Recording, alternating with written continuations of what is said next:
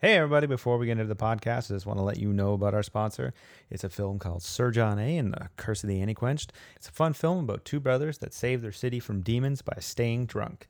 You can get it on iTunes, Amazon, or wherever you get your movies. Check out curseoftheantiquenched.com. Are you telling me that you built a time machine out of a DeLorean? Welcome to the Raiders of the Lost Commentary podcast. Welcome to Jurassic Park. The unofficial commentary for your favorite Get to the chopper! and not so favorite films. The famous comedian Arnold Braunschweiger. Starring your hosts Adam and Matt. Can you dig it? Can you dig it? Start your movie in 3, 2, 1. All right, back on the podcast is Travis. Yay! And we're watching Sphere. So this is something you wanted to watch the last time we were podcasting, doing Primer. And so I'd never watched Sphere before. I honestly I didn't know anything about it. So I went in cold, not knowing anything other than the fact that you sort of hinted that they found something out of the water. I didn't want to give too much when we away. were chatting last. That's honestly the best way to watch a movie, though, right? Like, to watch a movie. do you think? No, it is. I love that. I love not knowing like anything about something. we- like not even the genre. Sometimes, Okay. I mean, I had a hint that it was going to be sci-fi because Michael Crichton, but so often, we see trailers now and like so much is spoiled, or you at least know there's something going on in the trailer where you're like, I haven't seen that shot yet. Yeah. So any minute now that's coming. So, you know what I mean? So it was actually a nice surprise. There's like a bunch of movies that came out in the 80s, 90s, or even 70s that they slipped by the radar, just didn't watch them, didn't do anything. And I'm sort of like rediscovering them now almost as what year new was this? films. 98, I think, right? Knowing nothing about them. 97 or 98? 98. And it's based on the book by Michael Crichton, which was released in 87, I think. Yeah. Yeah. Also, didn't realize that all these titles. Yeah, they all got across this here, like all sphere, projected, sort of. Yeah, they're crudely using CC Sphere. spherized look. CC Sphere, yeah. After Effects. But I don't know. I thought it was interesting, and there's a lot of like any type of like mystery sci-fi thing. We'll get into it as we're watching it, but into. it's just different. It's got a different feel, You don't know what the hell is going on, and a lot of sci-fi, a lot of mystery. I don't know. I just really dug this film, and I think it's because, like you said earlier, I think I probably originally went into it knowing nothing. I honestly do not remember when I saw it first, but I think it was probably not too long after it came out. To be honest, I feel like I saw this ages and ages ago, and I have a couple versions of it on DVD. So, so like while they were making this, apparently it took so long.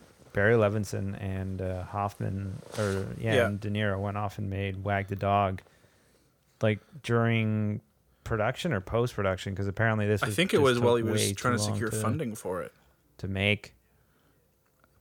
Yeah, something along those lines. So I didn't realize this the first time through, but you know what? I feel Huey like Lewis I knew is the that at some helicopter point. pilot. And now that you mention it, I have to agree that I have to agree. I would have to agree. Yeah, I don't know what it like because I don't know. He does like I I guess now like that you mentioned now it, I know, but that's Huey Lewis. I feel like I knew that, but maybe I didn't. I don't know. Because normally you see Huey Lewis's mullet is being flaunted and he's singing about love and the power of it, But I don't know. Yeah, and I guess like Queen Latifah is in it too. Barry Levinson was going to get them to do some Fletcher? kind of duet for the end credits. Yeah, which would have been terrible. So I don't really know. dig this It might have been intro. good. Or all you're it seeing could is have been faces. We don't know anything about the movie yet. Like all you're getting is exposition, but not really. Like you don't really know what the hell's going on. Right? Yeah, you're just finding a bit of history about Hoffman's character.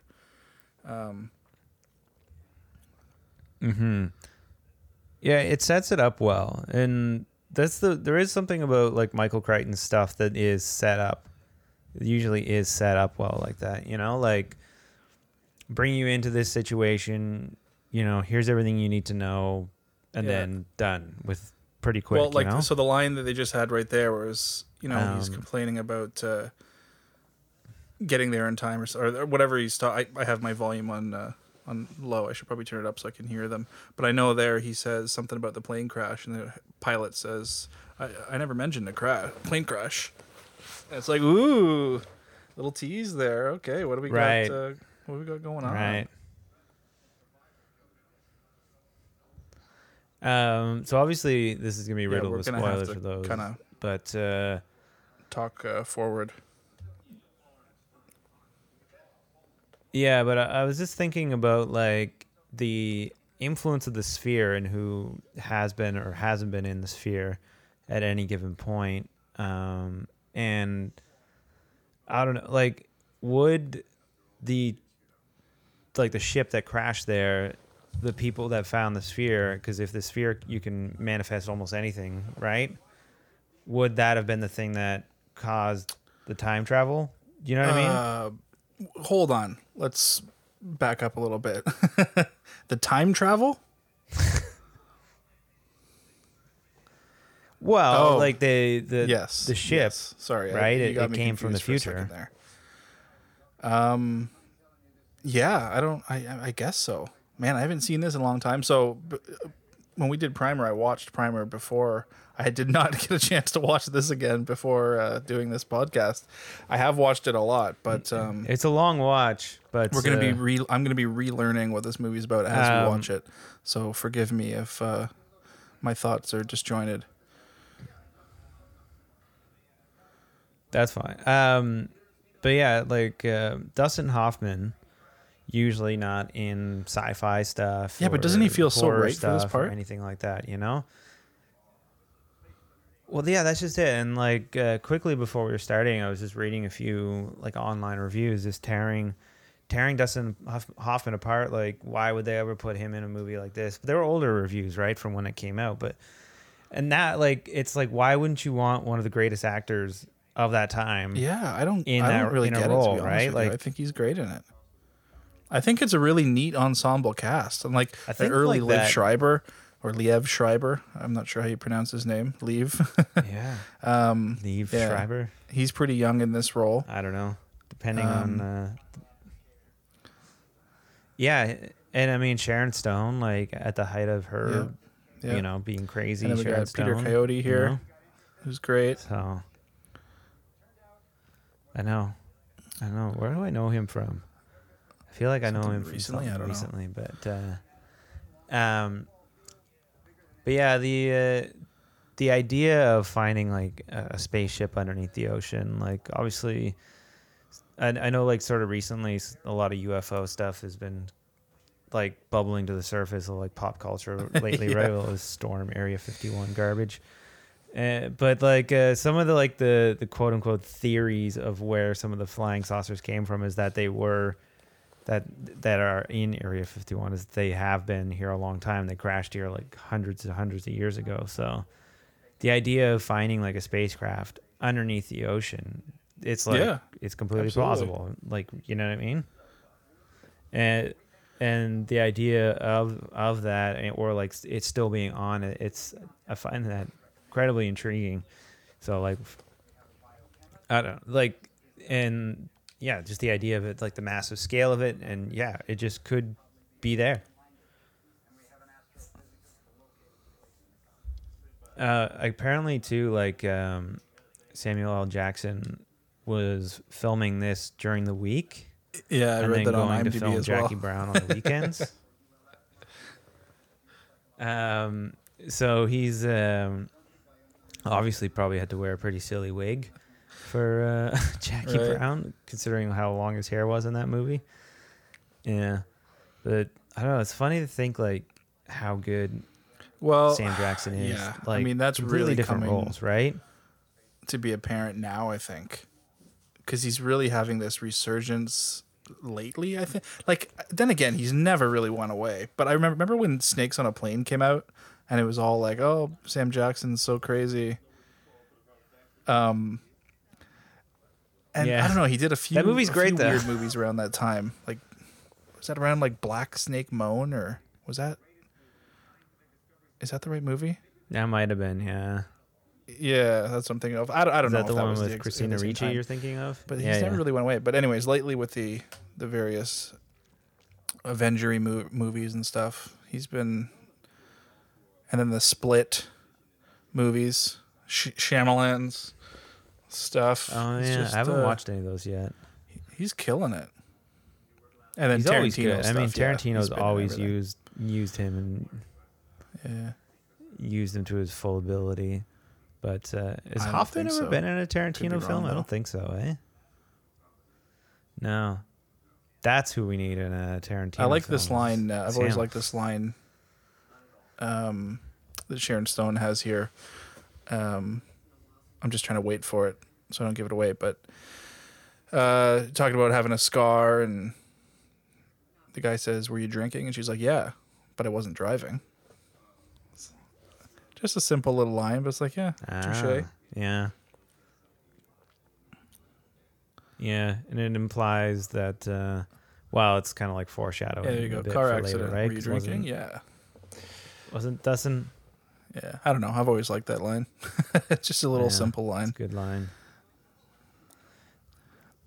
There's like simple lines like Well, that. this has a lot of in movies, conversational though, right? stuff. Like, I think the writing, the dialogue between the characters gives a lot of development in the movie, like the relationships, because they're trying to establish the past relationship with Sharon Stone and Dustin Hoffman, and like no one's really coming out right and saying what happened for a while,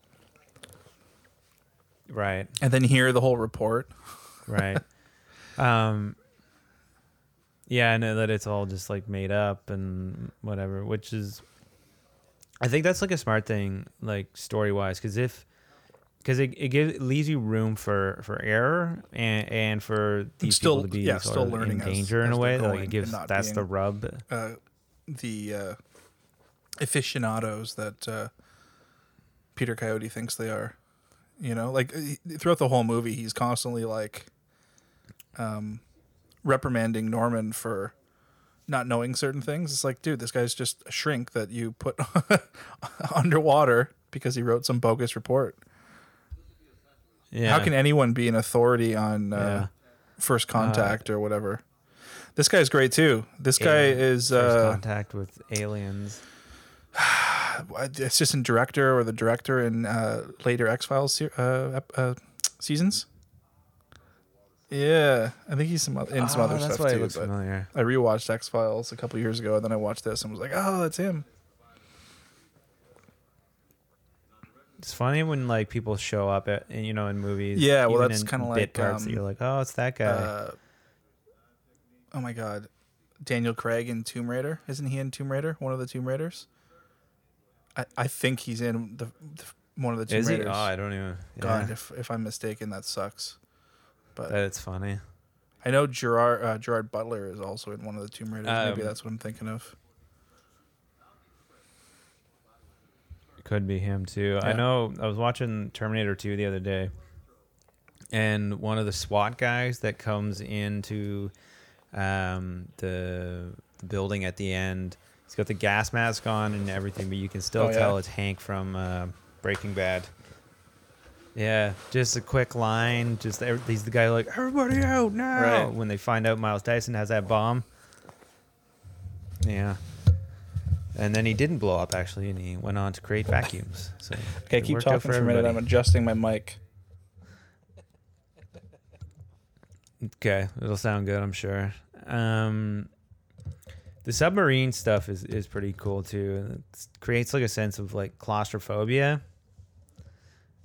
and I sort of dig that idea of just making the world small. Yeah, well, as big of the scope as it is, like you were saying. earlier on, like the tight shots in the helicopter, and then we're on this boat, and it's still kind of tight shots, but these are kind of big environments. But we're entering these big environments. Well, they're establishing this like isolation and everything with this stress reactions. Samuel Jackson tapping his feet. No, I have not. Did you know these are models? Have you ever been in a submarine before? Yeah, they look like models, like not in a bad way. So they did the but the station or the ship that they're about to pass, and the station that they dock with, they were all 1/6 scale models. Like there is like something to that, and like I know we talk about this a lot, but just models do look good, and CG does look good too. Like now, but it's just like models had a look, and CG has a look, and it's like whatever's best for. Okay, so I know this is a little bit off topic, but on that note, I watched the new Dark Crystal recently. I binged the crap out of it on Netflix. And God, there's just it kind of reminded me how fun it was to watch practical spectacle. You know, movies that we're seeing real stuff. Like I know they had CG in it, but they used it so perfectly. They only used CG when they really needed to. But for the most part, everything was practical, and it's just you're watching it and you're having those questions again, like how did they do that? Holy crap, how did they do that? But we've kind of lost that these days because they can just do anything, especially with these huge tentpole superhero movies where aliens are destroying the planet and. I mean, we've just seen everything, so nothing blows us away anymore. But it was really interesting the way my brain. It's tough to blow, yeah. You know, knew that it was practical, and then could start being wondered again. You know. Yeah. So this is these model shots that you're talking about, 1/6 models. It helps that they're underwater. I think you get away with a bit of whatever, and just. Also seeing some of it just through the porthole window, I dig this just score seeing a tiny bit of it. This goes is hard a long to find. Like I was telling you when I suggested this film, it's kind of become an obscure film. Where did you find it? Well, it tanked at the box office. You're watching. Did you just download a copy, or where did I find it? I found it various places on the internet. I'm not okay, but not streaming legally. Yeah, I know. Exactly. No, it's not on Amazon. It's not on Amazon or iTunes. Like you got to get it on iTunes. You got to get it on like iTunes, I think. Oh, I thought it was. Well, it could be, but maybe I got it on something else. I remember having trouble. Stop trying to incriminate. Well, it's not me. like you weren't willing to. It's like I can't find this damn film anywhere. I really want to watch it. Yeah, honestly, like I tried to look up some special features and stuff on it too, and I couldn't find much. And a lot of the info on it. On the DVD, there's a bit of a making of. But I think it might just be the visual effects of Sphere or something. I'm not sure. Oh, that's interesting. Whoops. That is something like so everything's like, well, at least for me now, like on my iPad or whatever, and I do sort of miss the DVD setup, and I do think there's a world out there for Netflix or Disney or whoever, some new streaming service iTunes to have does, like a right? bonus And feature style.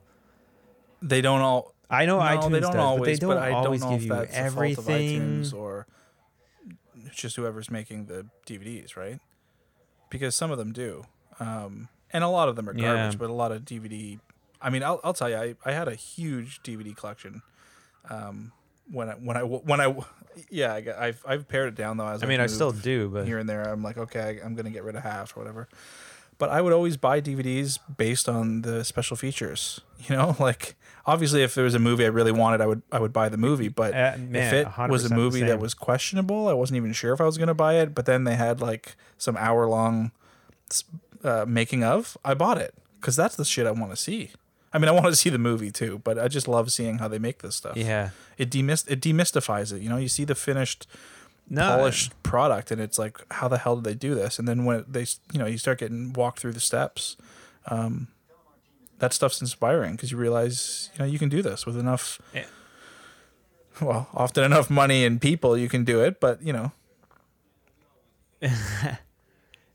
Yeah, well, in that vein though, with Dark Crystal, though, I did see a thumbnail out. Yeah, I watched that as well on Netflix. There is a making of. It's like a feature. It's like an hour and a half. Is it a long thing or?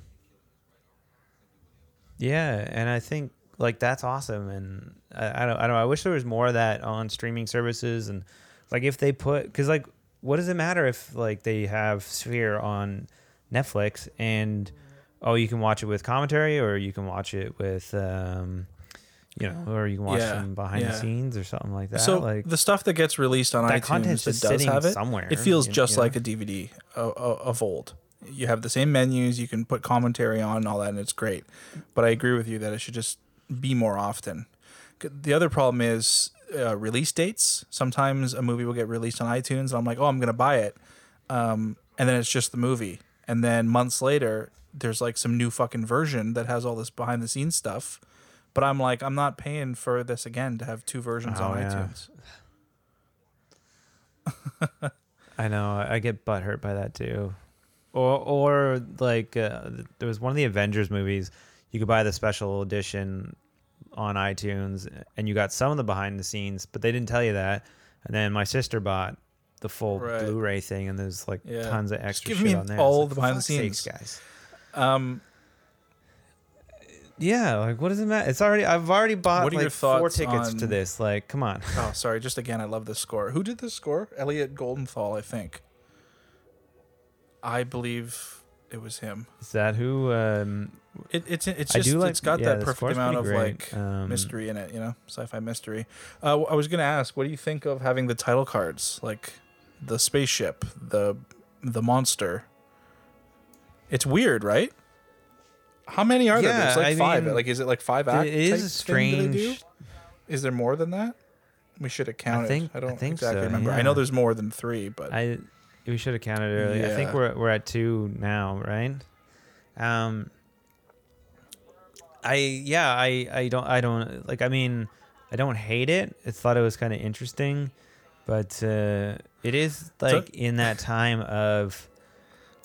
Like it is during the time of like Pulp Fiction. You know what this and Jackie reminds Brown, me of? Right? Sorry, just to interject. So, obviously, any underwater base movie is going to remind you, if you've seen it, of The Abyss, James Cameron's The Abyss. Yes. Oh, yeah. I was going to say 20,000 Leagues. Okay, the suits they're wearing are very 20,000 Leagues. But just like the whole production underwater stuff, because I was just going to ask, is all this underwater stuff actually underwater? I don't remember. I feel like a lot of it is faked, but I know they did shoot in tanks, so I know a lot of it is like real. They're not. But I think some of the standing around stuff is faked underwater. I mean, like maybe this part is faked. I don't know. Oh, they're just like the walking on the I feel like that's hard to fake, like with they look kind of real. I think they might have tanks. I think I read somewhere online. they definitely had water they tanks. did like a warehouse, I think some of it was faked. Well, keep an eye out for stuff that looks like it could be faked. I know they didn't go out on the ocean for anything. Like they shot it all on studio, because this was just after Waterworld.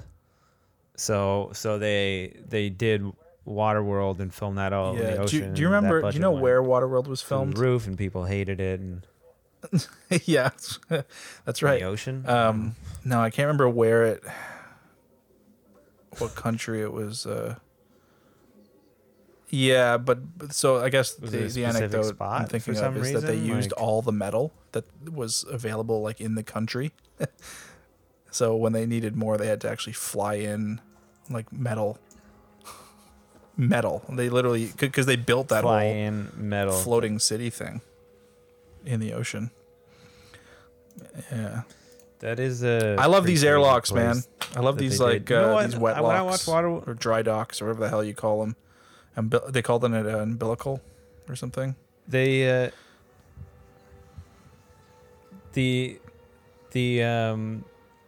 process of it though, they show this part of the movie. Yeah, it takes but that's what they're doing. They're building the ship. But like it seems like they go through a lot faster. Oh, you mean later on when they go in and out? Yeah, well, I guess they just... Yeah. Yeah. They filmed in Hawaii, okay, well, apparently, they used for all the metal in Hawaii. Waterworld.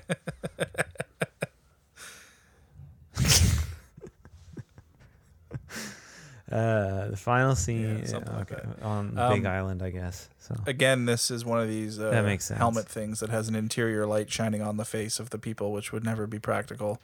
But but you got to see the actors. No, who's going to be the first movie to just have work. it dark and you can't see anything? Yeah, I don't know. I love this line here. I don't think they'll ever do it.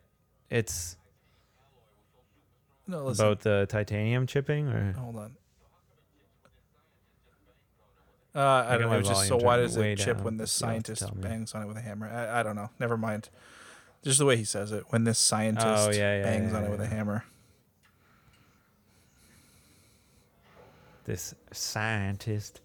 Who did the screenplay? I don't know, actually. Writers Michael Crichton. Adaptation Kurt Weimer.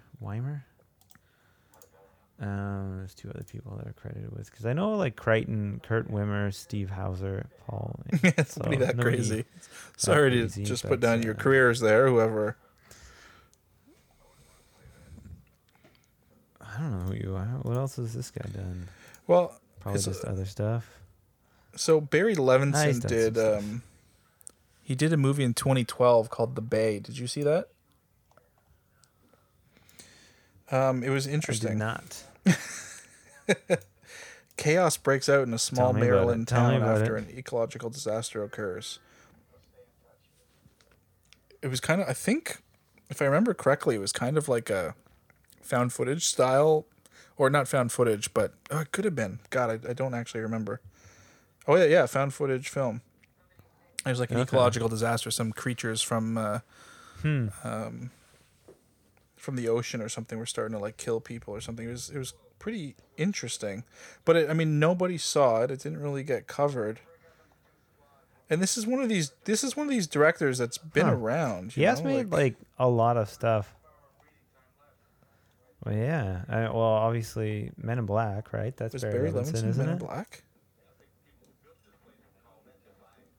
Maybe not. I know he's done like obviously Rain Man's the big one he did. Men in Black.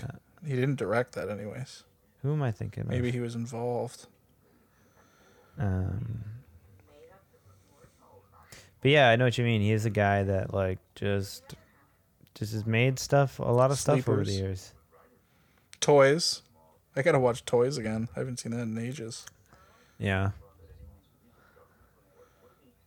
I was just watching something with Robin Williams in it last night. Oh, he did Young Awakenings. Have you ever seen that? No, that's funny you mentioned that. I was in De a Niro? bookstore today and I saw Awakenings, the novel. That was today, though. The novel. Yeah. I don't know. It's a Penny Marshall's film, so it's like, it's, I don't know, sad and whatever, how she makes her stuff. I like these. I don't know if this is CG or set extension, like force perspective. Which but part? I like a lot of this stuff. The production elevator? design of the actual ship is pretty cool. I think just that was the elevator shaft. A lot of the sets were virtual sets. They did shoot a lot of it on green screen.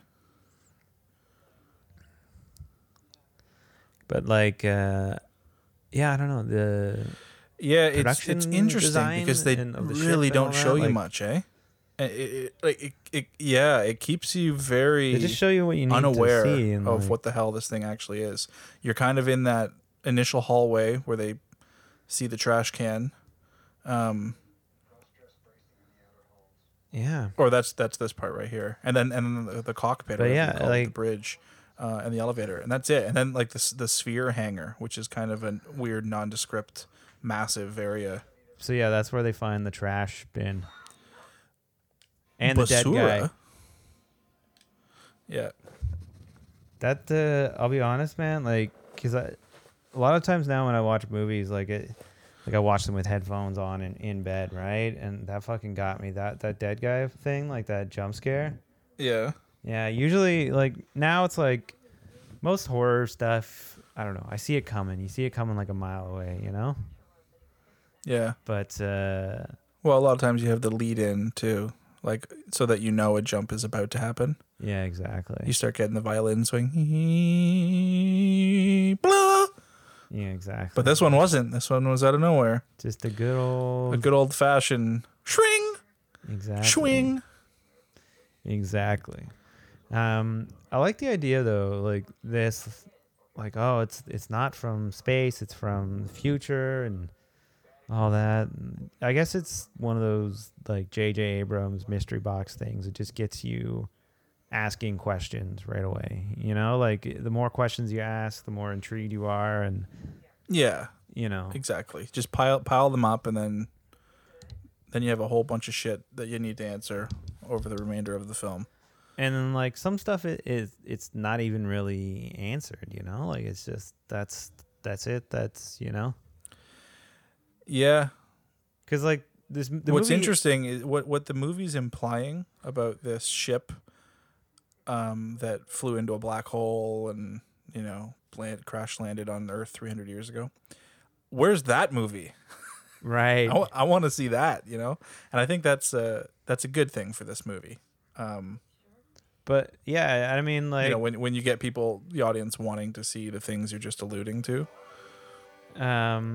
there's a lot of Michael Crichton stuff, obviously, that has been, you know. Oh my God, is it? Did we just find a link between Interstellar and Sphere? I think, yeah, that is. Is this the ship from Interstellar? Anyways. You could blend them together, you know. Yeah.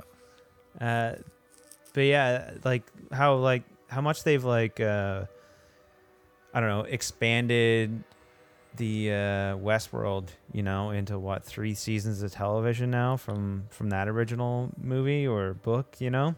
Yeah. Well, that's what we're good at these days, is expanding things at the moment. We're not good at original ideas, but we are taking old stuff and making them all pretty cool. I'll give them that. Yeah, I mean, well, I love this split. This I can't remember how this effect is done, but I can't remember what it's called. Just the split screen thing? Or? Yeah, I mean, it might be done. I guess I'm referring to the one in 2001. Oh, yeah. It looks very similar there. But yeah, like, I don't know. I don't think there's like a lack of creativity now in that. I think there's a lack of trust by the studios to go with original ideas that don't have. And I mean, I get it. They want proven track record IPs and things, right? Yeah, well, like they're not going to dump. They're not going to dump $100 million on a first-time director with an original script. I mean, I'm sure it does still happen every once in a while. But yeah, it doesn't happen like it used to. Or I think it's easier for writers. And if you're a writer listening, I don't mean that it's easy for you. What I'm saying is that it's probably easier for someone to write something that gets produced into a $100 million movie because they can still attach talent and known directors to that thing you wrote. So just because you're a first time, but I think to be a first time director, to make something huge and get something huge that's an original idea, it's going to be tough. Yeah, and it is tough now. Just you could never make like this sci-fi thing. Don't look at the Sphere here. Sorry to keep cutting you off. I just want to look at the warehouse. So that's all virtual set, but like that could be a Google image that you put out of focus these days. You know what I mean? Yeah, no, it's true. You really can't. The background doesn't look that good. No, it doesn't. It looks strange. Well, and the focus on green the focus screen. is flat. It doesn't look like it's a tier. Like, it doesn't look like there's depth to it. But maybe because it's also non-moving. Like it the looks shot's like not moving. It's just like it looks like a matte. It looks like a matte painting behind it. Yeah, it doesn't look that great, but the Sphere looks cool as hell. The Sphere looks what? It looks cool. Yeah, it's apparently interesting. But in the script, I guess in the book, and then moving into production, they were told straight up the Sphere is 100% chrome. That's it. It's like a chrome sphere. No, we're not changing that. But when they started testing things, 100% chrome, like, I mean, you know this in using 3D software, like in Cinema 4D, you make a sphere and you add a chrome texture to it. It's just 100% reflective. And if you have a 100% reflective thing in a dark room, then it's just black. Yeah.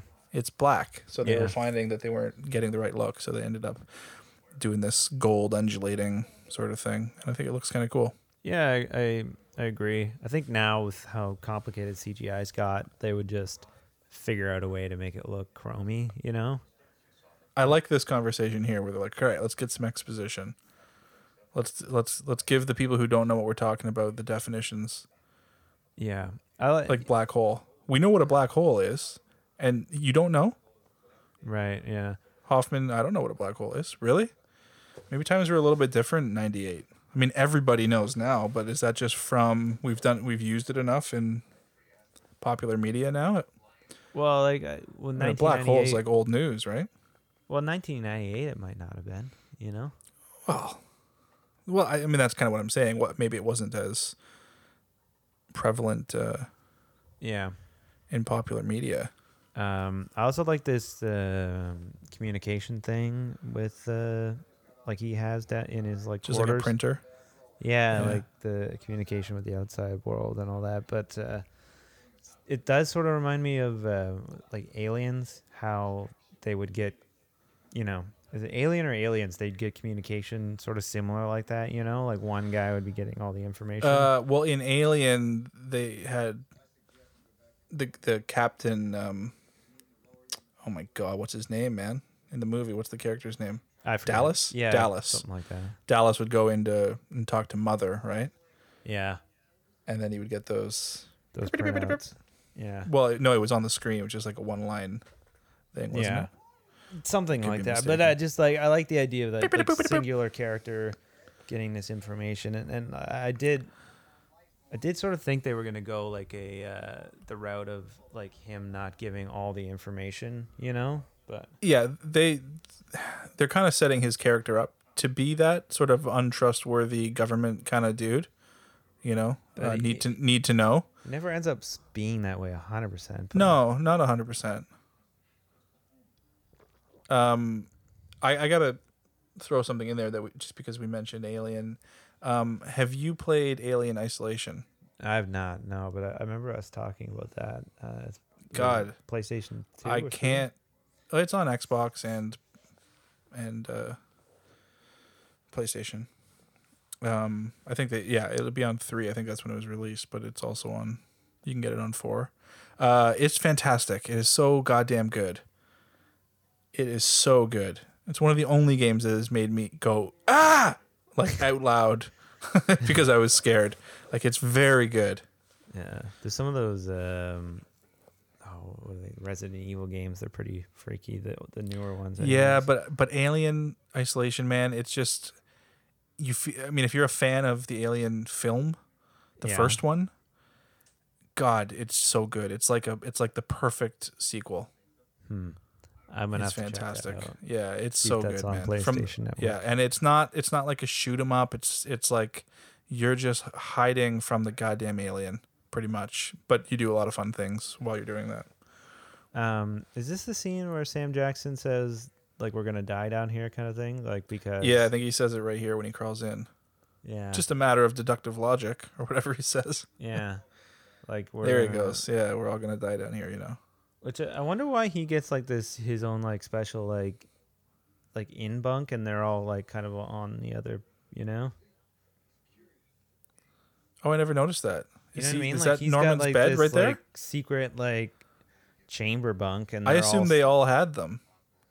Is Norman just sitting on a bench, or is he sitting on a bed? I don't know. There's somebody behind sleeping, seemingly, but I don't know. The shot of him is really cool, though. Just him down this corridor, this dark tunnel, and looking out at Dustin Hoffman. You know?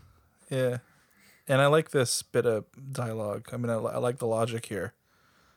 You know, why 150 years from now does this spaceship say unknown entry event?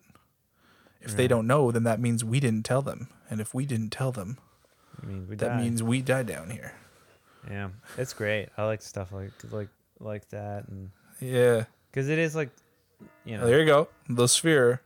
So is that the third one? I think that's the fourth. There was the analysis while you were talking. Oh shoot! All right, okay. But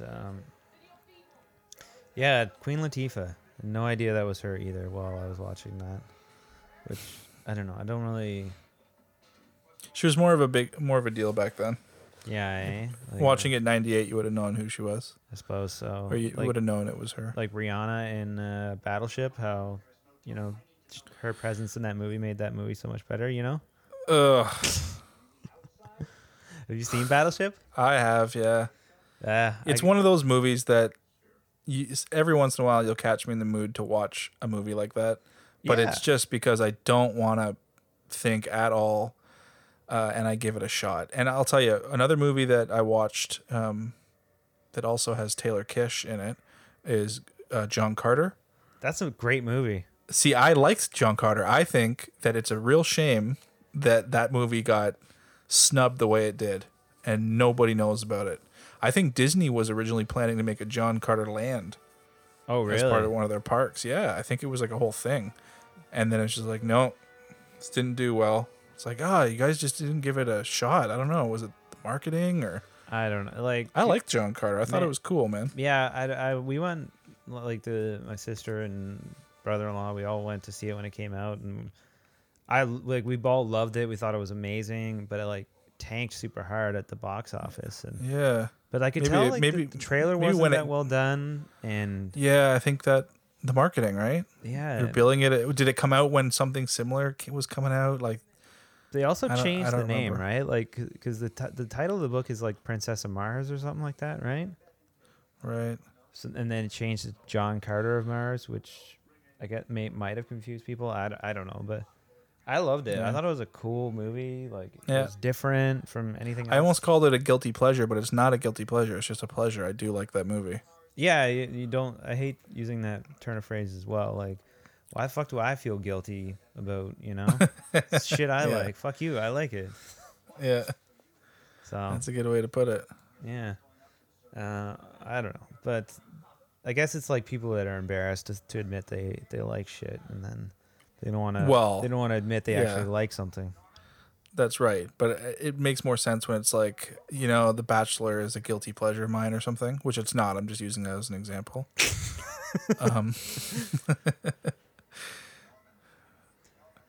Yeah, I mean, fair enough. So, is there ever any explanation as to why Sam Jackson's character decides to go in the sphere? Because he said, "Damn, I want to get in that sphere." I guess that's just it. Or he realizes. Well, listen, they're trying to make this. The sphere is intriguing. Like, what the hell is this thing? Yeah. And think about it. You'd be like, there's no seams. It reflects it chooses what it wants to reflect. What is this, right? You just want to know more about it. But is it the fact that he hasn't been in the sphere yet means he's not controlled by it yet? So he just really carelessly left the goddamn ship to go into the sphere. Like, he made that decision. It wasn't controlling him yet. You know what I mean? Oh, I see. That's a real careless decision. And see, here, Dustin Hoffman, spoiler alert, he goes into the sphere here, but he just doesn't know it, right? Like, later they come back to this, and this is when he would have went into it. I thought it was really obvious that he went in at this point. When he was denying going in, I was like, oh, does it mean right? Actually, does he do the reflecty thing here? Yeah, I don't fully. I kind of forget, but at the time watching it, I was like, oh, in my mind, I was like, yeah, he obviously went in. Wait, does Dustin Hoffman go in here? Because Peter Coyote's watching the whole time. Wouldn't he see him? Yeah, but I don't know. I assume with the sphere, it's like a time magic thing, you know, stuff. Let's see here for a sec. Let's see if the screens go off or something with Peter Coyote. Because I thought this is when Dustin Hoffman, like, later we learned that this is when he went in. I think you're right. But oh, yeah, he looks up and he sees his reflection. Yeah. Right? Pretty sure. Let us. Yeah. Oh, yeah. When you see your reflection, that's when you're in. Oh, yeah, then the power goes out. Yeah, so he went in there. Okay. Yeah. So it is pretty obvious that he goes in. But I do like maybe it is kind of like a 90s trope thing. Like they don't have any scientific equipment anywhere near the sphere. They just show up to it, and they're just like, what if we touch it, Oh God, you know what I love in movies where there's like a substance on the ground, Okay. and the actors always bend over and touch it and squish it between their fingers Yeah, just all the time. yeah. Oh, what is this? It's oily.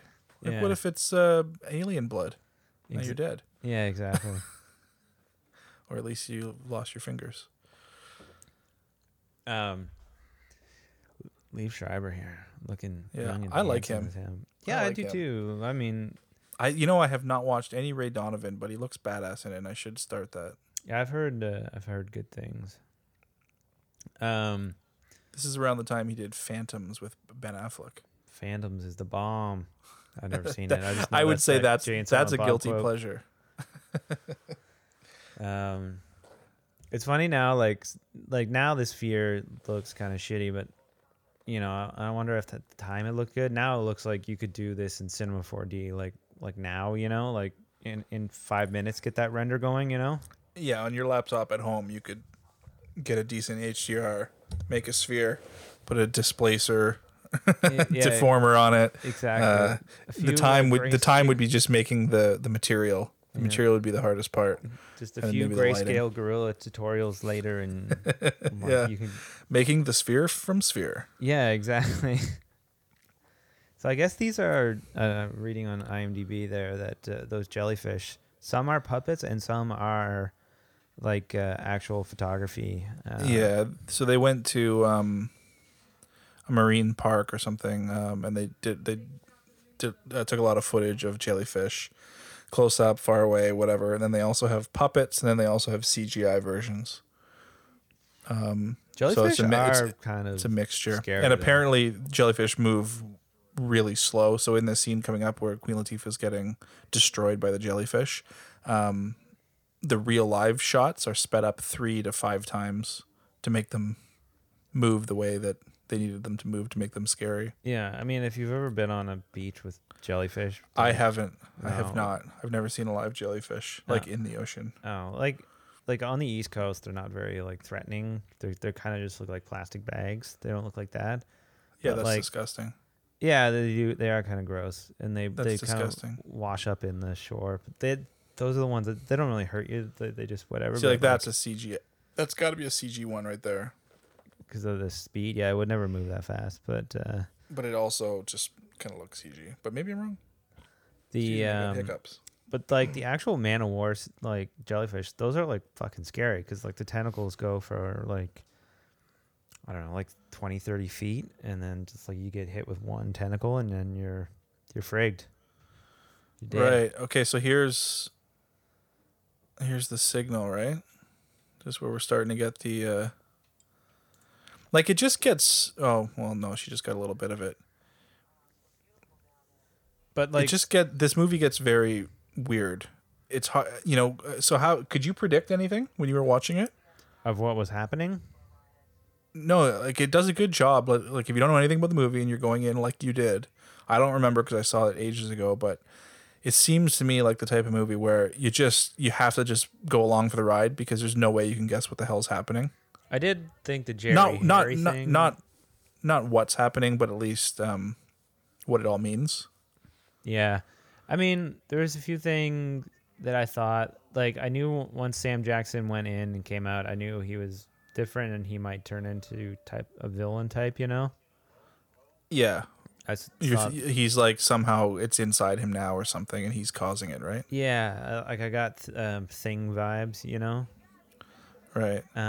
But But then they do acknowledge that soon after. It's like when he's asleep, these things are happening, and then you go, okay, now I got it.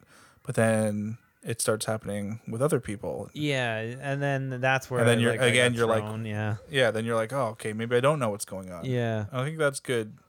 So it's giving you answers. It's like it gives you one answer, but then gives you 2 more questions. yeah. And then that's good. You know? I don't know, I've drama, always- a good thriller movie does that type of stuff, Yeah, give the audience some answer. Oh yeah, these jellyfish attacks are pretty brutal, but I mean, this is interesting. Like, look at Norman, right? Like, what would you do? All he can do is listen. He's just sitting there having a coffee, listening to this over the PA can't system. Do anything. You can't go out there. You can't help it anyway. You know. The idea of the suit filling up with water slowly is pretty terrifying. Oh god, yeah, it's gross. Yeah, I mean, it would suck to film. You can just like, do you sometimes think about that? Like when you watch like a movie like underwater, and like and think about trying to film something underwater and how stressful and hectic that must be to try and get performances in a tank. You know. I haven't really thought about it because I'm so far away from ever filming people in a tank of water. But I think the general person just sees it as whatever. It's just another scene, whatever. You just direct people. But if you watch the making of like The Abyss, like that shit is tough, man. Those actors under there and the divers and constantly having to come up for air refills and all sorts of shit. That must be crazy. I did a couple films at TIFF this year. And I watched Synchronic, which is by Justin Benson and Aaron Moorhead, who did you see The Endless? I have not, but I've... Okay. Well, I followed a few of their films. They're still pretty indie, but they got some cool stuff going on. Anyways, they were asked by one of the audience members if they had anything that had to get cut from the script, like while they were shooting. And they said they had written a scene where Anthony Mackie, he's in the film, it's kind of a time travel-y film. Anyways, spoilery stuff, whatever. Well, actually, I'm telling you about a scene that didn't make it. So anyways, he's supposed to appear at some part and he's underwater and then has to swim to the surface and then later get back to that point. So it's just like just appear underwater, swim to the surface and then swim to shore. Right. Yeah. And they couldn't make it work. They were testing the water and they kept getting like E. coli and all sorts of weird shit. And then it was like, okay, we need this many divers on standby. And it just became this whole production. And they ended up just going, fuck it. We're changing the scene. He's in a tree or something. They just changed it up.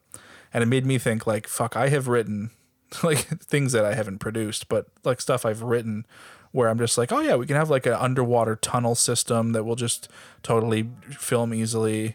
And this is me knowing that I won't be able to make this for more than, like first time feature money, like $150,000 or something. There's no way. And I have all that stuff in there. Yeah. No underwater stuff. Yeah.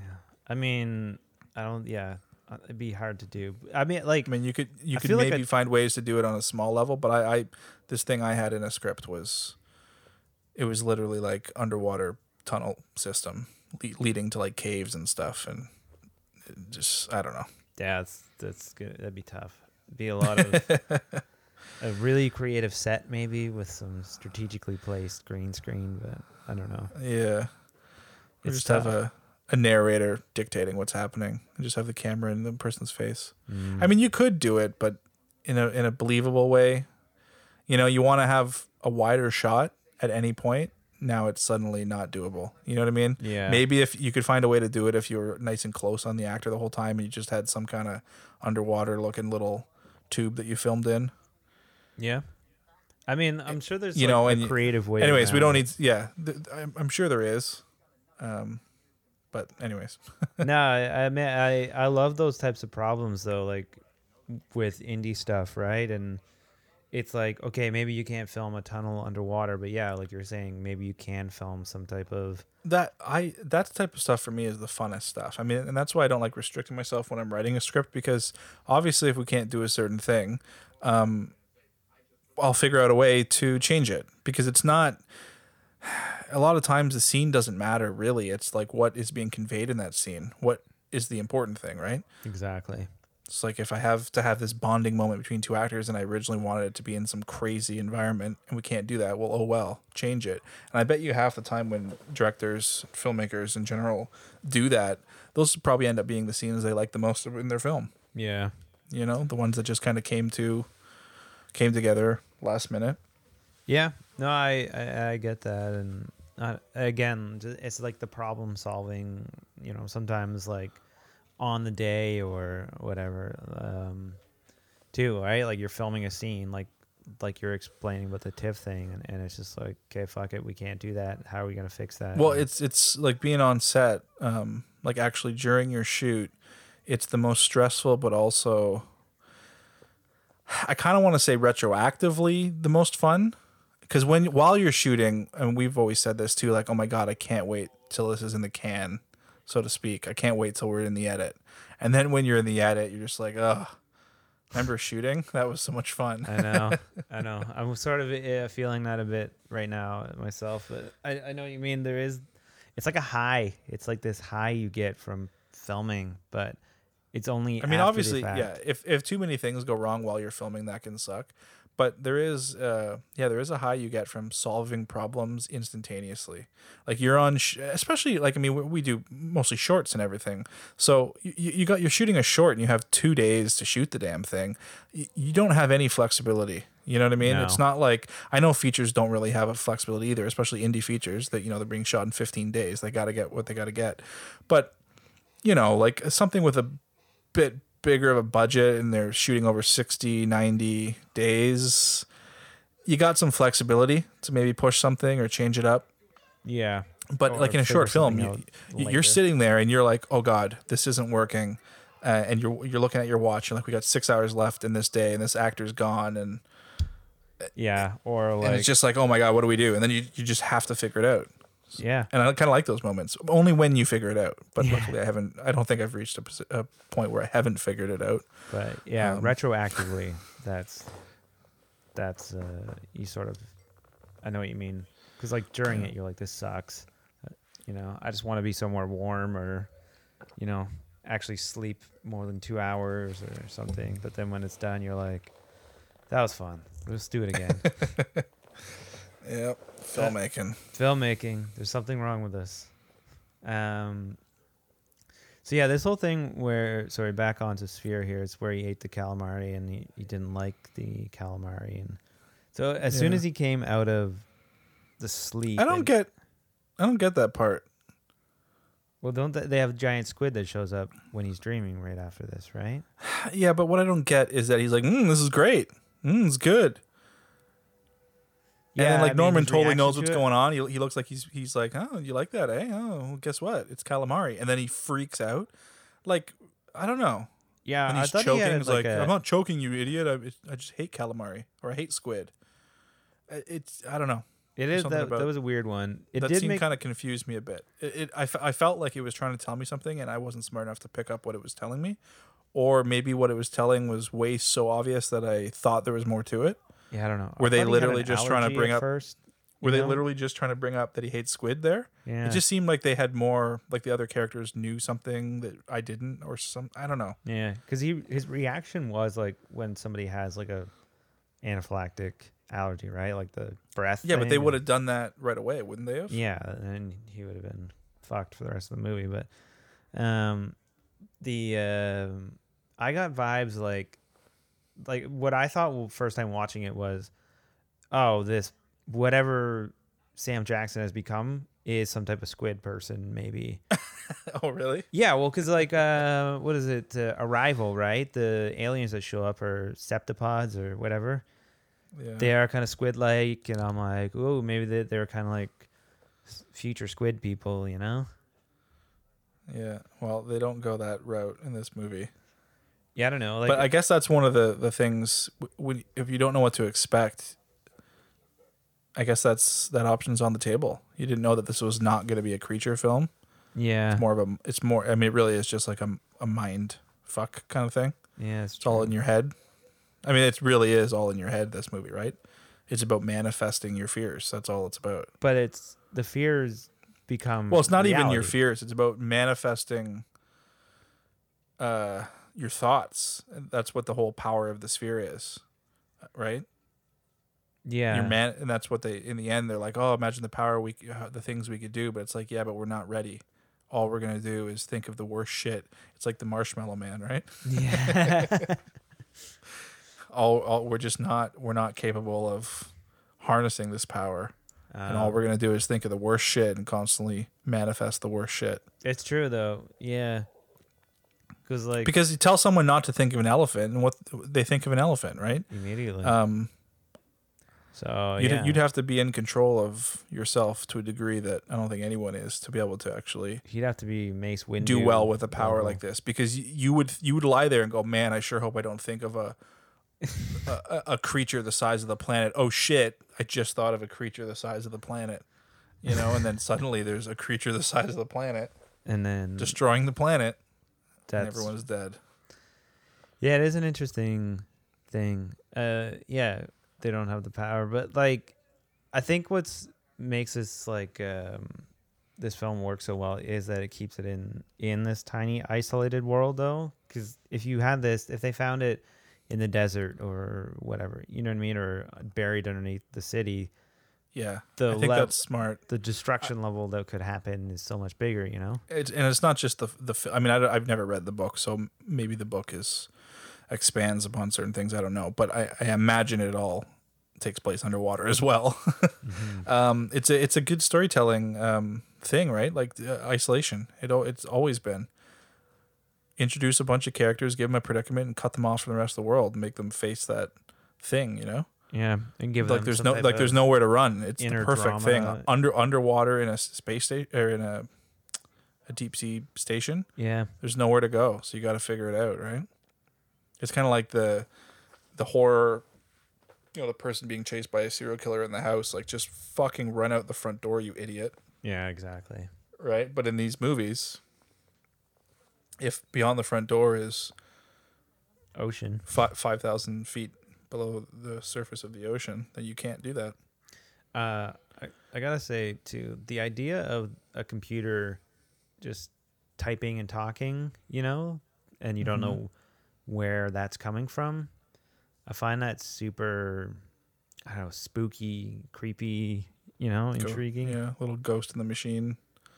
Ghost in the Machine. There was a movie, like a smaller indie thing that came on Netflix or recently that had what's his name? Filch. Was it await further instructions? Yeah. Or something? You told me about that, and I still have it on my list. I keep looking at it, and I haven't dug in yet. So essentially, just they go for. Well, don't tell me too much because I am gonna watch it. I'll tell you, it's like the trailer, synopsis or whatever. But they go to a Christmas thing at a parent's house, and they wake up and the house is covered, and the TV is giving them instructions essentially. Right. Okay. And there's TV saying it's some type of attack. And, and it's just them trapped in the house. Well, follow the White Rabbit. I know that was Trinity, but yeah, yeah, exactly. Getting instructions on a screen, right? And it just implies a lot, like how, who, why, what the hell is going on here? Yeah, but it's also a super dumbed down, easy to understand way to communicate. Just text on a screen, right? Yeah, and I mean, I did it in a short, right? Getting creepy messages and stuff in a short sort of recently. But the idea of it is kind of interesting, the interface of technology and just getting instructions. You know what? I wanted to bring that up. This movie, I think, does a good job with the technology, with screens. That's a good point. I think this stuff actually works. They're not showing enough of anything that it seems dated. No. I mean, it does look dated. There's buttons but it just fits. It's not trying to look too futuristic. It's when films try to look too TV, whatever, tries to look too futuristic, try to guess the future and make really crazy looking screens, and then 15 years later those screens look ridiculous. Those are fun though. All the Schwarzenegger films, like Total Recall and all. Yeah. No, I know what they you get mean. dated. This doesn't feel dated. No, I know what you mean. It doesn't feel dated. There's a fine line, between having a style to something, like Alien, yeah, or 2001, but it is dated, but not in a bad way, Well, it's dated because it's very analog and stuff, but that's not a bad way. I mean, here they're showing screens, but they're just weather patterns, and I don't know. Just I thought that was something that stood out to me. It doesn't the technology isn't dating it for me. No, yeah, I get that. This movie could come out now, and I would just be like, oh, that's what technology on deep sea stations looks like. you know? No, there'd be a bunch of Maybe. like floating screens and people interacting with those screens, and that's Yeah, like it'd the like if you had Prometheus level stuff. holographic stuff. Yeah, I mean that is something now. Like now, every movie needs some type of futuristic screen, right? Now it's not even screens. Now we're getting all this floaty holographic type stuff, right? Yeah, which is Movies that are coming out now, it's like, which is a representation of real life. We're starting to do things like that as well. no, that's true. But I guess there is like a fatigue to some of this, like graphics. Yeah, of- I know. of- Because we can do so much now. Everything's so believable. It's tough. It's like the Iron Man HUD in 2007 or whatever was pretty impressive at the time. Until it became a video co-pilot to Yeah, and a everyone, tutorial, and it was like, oh yeah, and you start understanding it, and then they go nuts with it. Yeah, I don't know. I don't want to shit on stuff. There's just something. Yeah, there's something fatiguing about it. No, I'm not shitting on it, but I guess it's become fatigue. It's become like I don't know, like a bit of a crutch or something. I don't know. I guess in a way I'm sort of agreeing with you, like about the technology of this film, that I dig it, you know, like how they portray it, but because at the end of the day, it doesn't matter. Yeah, I don't know. I think we're really good at projecting what the future might look like now. I don't know. I feel like we're getting a lot better at it. And like, you know, okay, so like take an iPhone back to 1920 and show someone an iPhone, they'd have a heart attack, right? They might lock you up, yeah. But I think if you took something 90 years well, I guess now 100 years from our future and showed us it, well, maybe we would have the same reaction. 100 years is a long fucking time. Yeah, there would be something like that would. But then that again, could blow like your 100 mind, years from maybe. now, let's say we have like fully synthetic human beings. In 100 years, that wouldn't blow my mind though. I would just go, "Whoa, are you serious? I'd be like, you're finally." synthetic, crazy." Like, what could blow your mind? I mean, I guess that's the point. You can't really think of it until someone If you comes up with it. if like a version of you showed up from the Yeah, it would have future. to be some sort of like temporal control and some kind of visualizing the fourth dimension or something, which would just blow your mind. Yeah, I don't know. yeah, and they could show you like, I mean, fourth dimension like time, like they open it up and they show you like, you know, forwards and backwards right away, you know. Yeah, I guess. I don't know, man. Would that still blow your mind the same, though? Because we've seen all that shit in movies. Like, we have pretty good visualizations of that stuff. Yeah, that's true. I don't know. This is creepy, eh? Like all the eggs falling. The eggs falling is pretty creepy. But to play a little bit of devil's advocate, though, about going back to the 20s with an iPhone, I mean, I don't know, like, would they be that freaked out? Like, they had I don't a lot know. of, Maybe not. like, you think about, Well, okay, so let's go back to before there was any sort of displays. okay. Okay, so like I don't know, some like late 1800s. That's not that long ago. No. And you show them a fucking iPhone. Yeah. Like they don't even know what a movie is. They don't know what anything is. Yeah, it's true. Like they barely know what pictures are at that point. They got to sit still for 10 minutes to get a picture taken. I don't know. I'm exaggerating, but That would be a YouTube channel, like time travelers go to 1800s to show 1800s people videos on YouTube and their reactions to it, you know? yeah. Watch this It's guy like, from 18. No, yeah, Watch- it's like third graders react to Bohemian Rhapsody. Yeah. It's 1860s people react to iPhone 12. Yeah, react to Two Girls, One Cup, you know? Oh, yeah. I still haven't seen that. Thank God. Oh, you're lucky. You're one of the lucky ones. Yeah, these weird Yeah. egg things are really freaky. I love this radar image of Yeah, slow reveal of the the monster. tail of that thing. Yeah. And the book he is reading is 20,000 Leagues, right? Yeah. Yeah. And you can't get past page 127 or something. The book or- thing, I really love the book thing. And it's gone. I like that. Yeah. But see, I love that. Nothing is obvious. That's what makes this movie so good, I think. Yeah, It's just hinting. It's just hinting at stuff. And so it's really, this whole movie is about leaving everything up to your imagination, right? Like, let you do the work. Maybe that's why people didn't like it. Yeah, I get. Reading. I like it because I like doing the work, because my mind can conjure stuff much better than you can show me, right? Like, what's the imagination is always better than exposition or whatever. Yeah.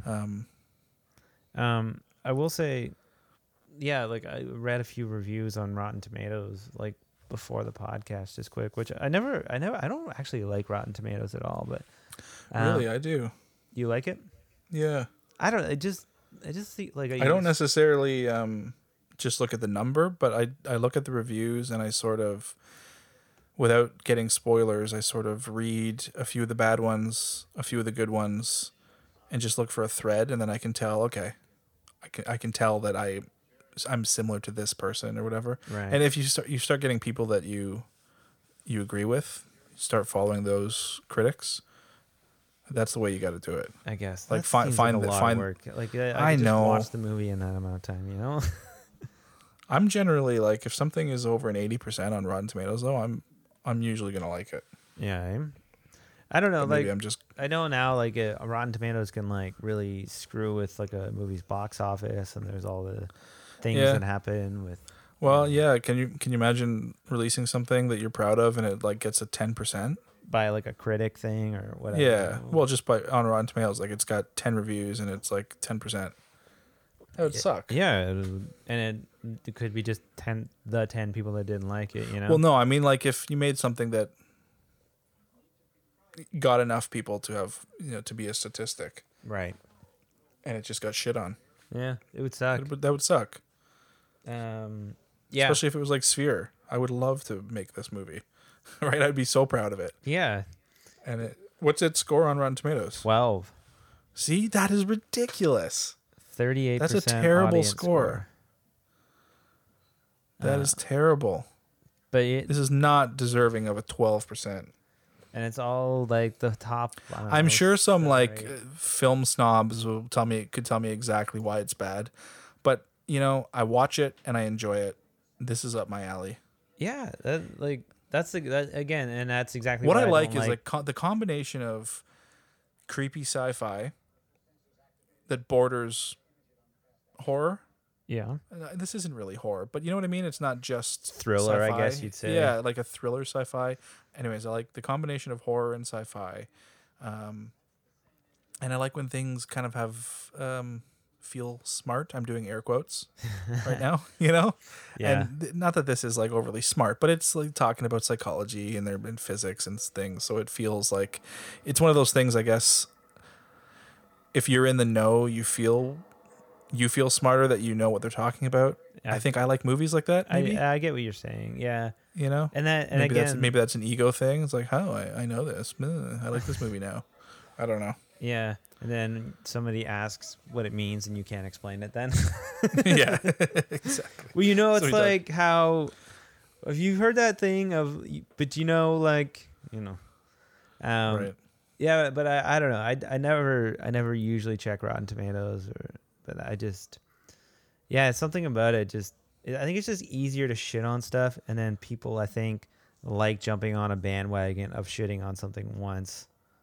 Right. You know what I mean? How do you keep track of your movies to watch?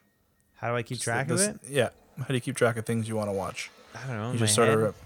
No, dude, you got to up your game. So, a couple years ago, I started realizing like people are telling me about movies, and I go, "Yeah, I'll add it to the list." And I'm like, "What's this list I always talk about? I don't have a list." Yeah, I guess so I never say the list. So I made a list, just in my notes on my phone. It was just movies to watch.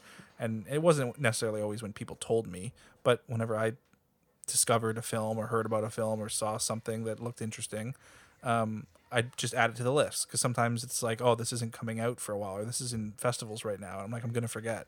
So I just started making a list. And that was really good, because then I would get back to the list and be like, oh, yeah, that movie. And I'd look it up and be like, oh, shit, it's out. And that was working really well. But what I found, which I would suggest to people if you're into films, is a social media app called Letterboxd. Oh, This is not a plug, by the way. This is not a plug. But it's good. I mean, it's meant to be a thing that so basically you can log all the films you've seen.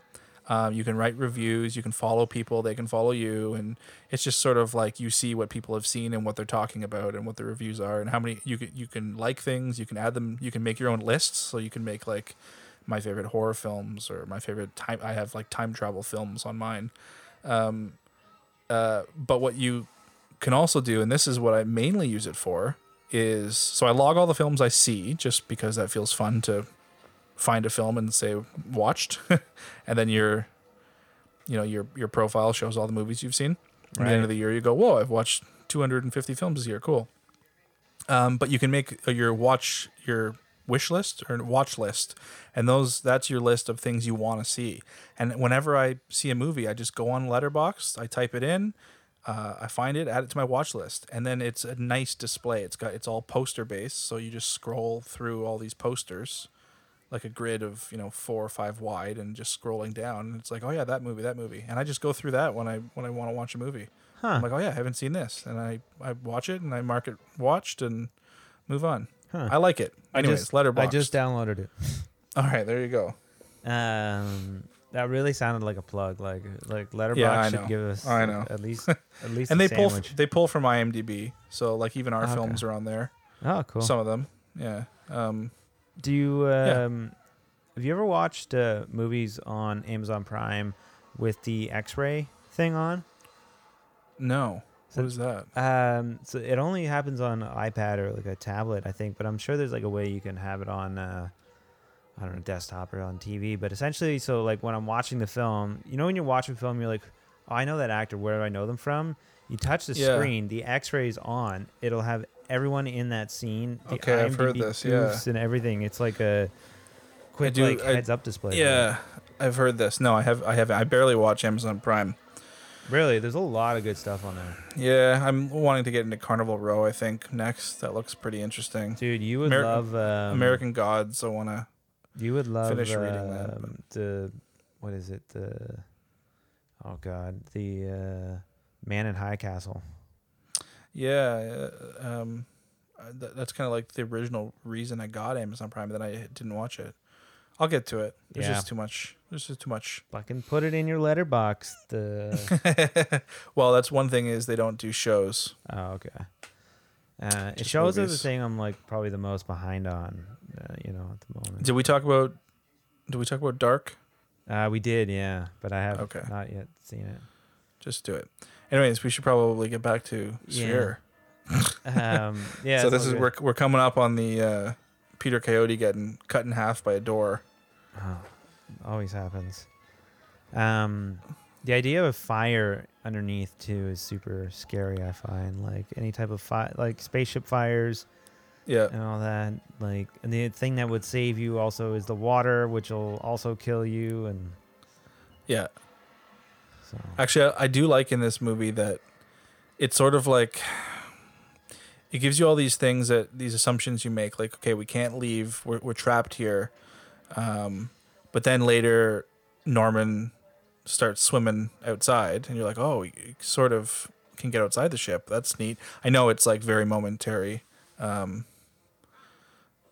He can't stay out there for long. Yeah. Wait, have we already seen that part? No, we haven't seen that part yet. It hasn't come up, but well, I mean, sort of. He goes to the other ship to the Sphere thing, but I had thought at one point that this part, like this ship was gonna get so screwed up they had to go to I can see that. Yeah, and then they had to be on that ship, and then they're in a foreign environment they don't know, which I thought that would have been an interesting. I don't know. Look at this. Oh my! Why would you put that at the top? I know, right? Well, for dramatic effect. Oh yeah, and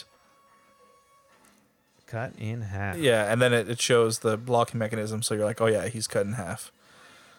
That would suck. I mean, so yeah, they're all trying to get all this stuff out. The screen. Yeah, no, that's a good point though. That's a good I wonder if I thought that too. What, that they were all going to go to the other ship? Yeah, that would be an interesting thing. It's just the idea of something, I don't know, putting They do people- go back to that ship later. Yeah, I think she does. But that's right? just because they're trying to blow it up or something, right? I think so. Yeah. We'll get there. Yeah, because I mean that I feel like that's a typical plot point, right? Like get them out of their comfort zone. Not that they're comfortable here. Their ship is, not their ship. Their station here is burning. But it's kind of the safe zone. Like prior to this, it was like when they're here, everyone's safe. It's when Yeah. they leave that things happen, and then suddenly you're forced to leave, and now everything's crazy. But they don't really do that. They just, as of right now, everything's good again. Yeah, which it really seemed like everything was going to be fucked in the ship, but then it's all of a sudden it's sort of okay. So, okay, this is in her head that she sees the food is all fucked, right? Well, that's not right now. Yeah, but like, okay, so when they show some of these doors that are open, like where the food was originally, right? And it's all sort of burnt up. I do love that shot of her right there. Yeah, look at that. Like, it's just a cool shot. It's interesting. Just looking down the barrel. It's weird when you do that, eh? Yeah, it is very odd. I remember when we were shooting Endless. Yeah. Were you there when we did that with JD? Like just looking straight at the camera. I wanted to do it in that. Anyways, we did that in that anyways, and I was like, this is so neat. It's weird to just like address the camera. I mean, you're not talking to it, but Yeah, I mean, unless it's like on purpose, like some type of POV shot. But yeah, I know Yeah. you mean though. Like, or it is odd. Like, you know, we always say it's just odd. Yeah, it's weird. you know, because like you'll redo a take, right? Like you'd be like, that was great, but you flash the camera, as they say, like, Yeah. you know, and because it kind of takes people out of the movie. Well, I mean, it is weird because you're looking at the fucking camera and you're taking out the movie. But if you can find a way to make it be part of the movie, then it's then it something that works. the audience doesn't normally see, because obviously we don't want our actors looking at the camera. So you never see the actors looking at the camera. Yeah, there is something awkward about it too, right? Like, I don't. Well, it's weird. Yeah, you're suddenly It's uncomfortable as a viewer. you're making eye contact. Yeah. You don't make eye contact with characters in movies generally. So I think it's just a strange thing. So if you can find a way to do it, I think it's kind of a neat thing. Yeah. I think she wasn't looking directly down the barrel, though. I think she was looking just off when Just they got off close. center. Yeah, I think so too. Yeah. I do love Dustin Hoffman communicating with this computer, because when you break it down, it's just Dustin Hoffman acting to no one in a room, you know? Jerry? Yeah. Jerry? I don't Yeah, know. no, that's true. Yeah. I wonder if anything was on the screen for him. I'm sure there was, because the tracking would have been so hard back in 1998. Like, Back in 1998? What do you mean? This was like, lots of this was green screen. They were doing virtual sets.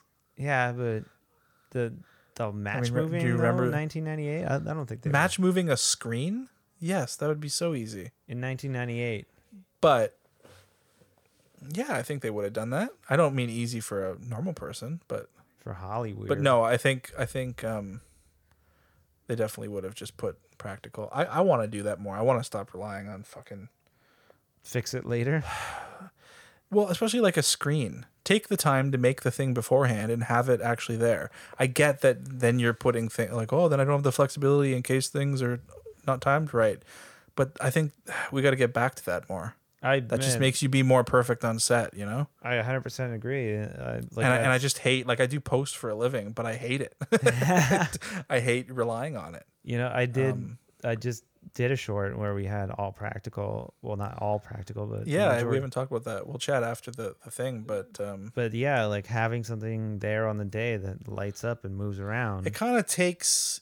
You're like, well, I have no choice. It is what it is, right? Yeah. So you just do the absolute best you can on set to the point where you're happy, and you got it. It's burned in, you know. Yeah. It's printed. I mean, we shot HDRs and stuff, thinking like if we had to, we can replace some stuff. But Right. Like did a few tests of 3D stuff, but I don't know. It's like in a weird way. It's like I got the page number wrong. It's page 87. He can't get past.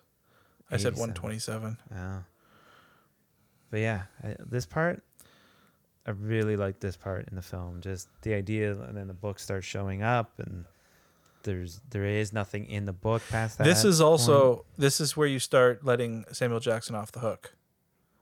What do you mean, like as a bad guy? Yeah, you start realizing he doesn't actually know what's going on. Yeah.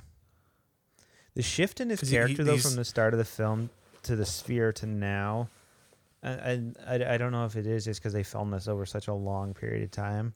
It's not that it's bad. I find Norman very consistent with his character, and Sharon Stone. But I find Sam Jackson's character but that's because he was a bit of a tool for that whole. Misdirection, I guess. Yeah, exactly. Yeah, I know what you mean. You know, they had to make him seem like the bad guy, so he was being a bit weird in his dialogue delivery, like he had something to hide. But now he seems more honest again. And I like that he comes back on board, and then the three of them are all teamed up. Yeah. No, I get that. And I understand. Not before these two turn against each other, though. You were mentioning Hoffman, like, delivering lines to nobody. And I wanted to mention, I feel like, I don't know what a psychologist or a psychiatrist, I guess he's a psychologist. I don't know the difference. Anyways, I don't know how they're supposed to sound, but he sounds like one to me. I feel like he's a believable shrink. Yeah, I guess so. Yeah. I mean, whatever. I just watched again sort of recently in the last year, Kramer versus Kramer, and like he's great in that, and just some of those older films. What's his classic one with Robert Redford there about Watergate? Is it just called Watergate? Oh, I don't remember. Or something like that. But yeah, and just I don't know. Well, what we're talking about is good actors. Yeah, essentially. Actors. But yeah, like I don't know. Like I never watched a ton of Dustin Hoffman films. You know, I watched the obvious ones, The Graduate and all that. But I guess that's another reason I like this is because it's like he is a good fucking actor, and you don't. He's not a likely, and this isn't an action film, so I guess it's not like you're going to have action stars. But if this was made nowadays, it would be like Matt Damon would be his character or something. You know what I mean? Chris Pratt. Like it would be some, like, I don't know. It'd be some big hunky dude. Yeah, he'd be shredded. He would have a physicality to him. But Dustin Hoffman's like 4'2", and, you know, I think it's, this is weird. Watching. He's just watching. And then you're like, oh, he's evil. But then he starts trying to help him. Then he helps him. And he's like So again you're like, what is going on here? The delivery of that was too delayed not to imply that you've got something going on. Yeah, exactly. Yeah. Yeah, I got to say though, like there's no way that these suits they're wearing don't have some type of 20,000 Leagues Under the Sea influence, you know? I'm sure they do. I just me personally, whenever I see anything that's underwater with a underwater station, it's The Abyss. I saw that at a young enough age that was my underwater movie. I saw something on IMDb about this snake being designed by one of the guys in Linkin Park. That was one of his like first jobs. Oh yeah? Yeah, I don't know who it was. But the Abyss, though, that was one of those films, right? Like where Ed Harris and and what's his name, Cameron, also came to blows a few times, and like, did they? Yeah, like Cameron would like torture him, like just do more takes. Yeah, well, that's Cameron, right? Yeah, but I mean, he's been known gets results, I guess, but. But I think Ed Harris is a bit of an irritable actor. Like I think he really gets into it. Have you seen the Rock outtakes? No. Why is he like? When we're done, look up Ed Harris freaking out in The Rock. Yeah, just Oh, he freaks out. He's like screwing up lines, and he's just losing his mind, swearing and smashing things. really. It's really funny. Yeah. Is it because like you remember like the Christian Bale? I thing? don't.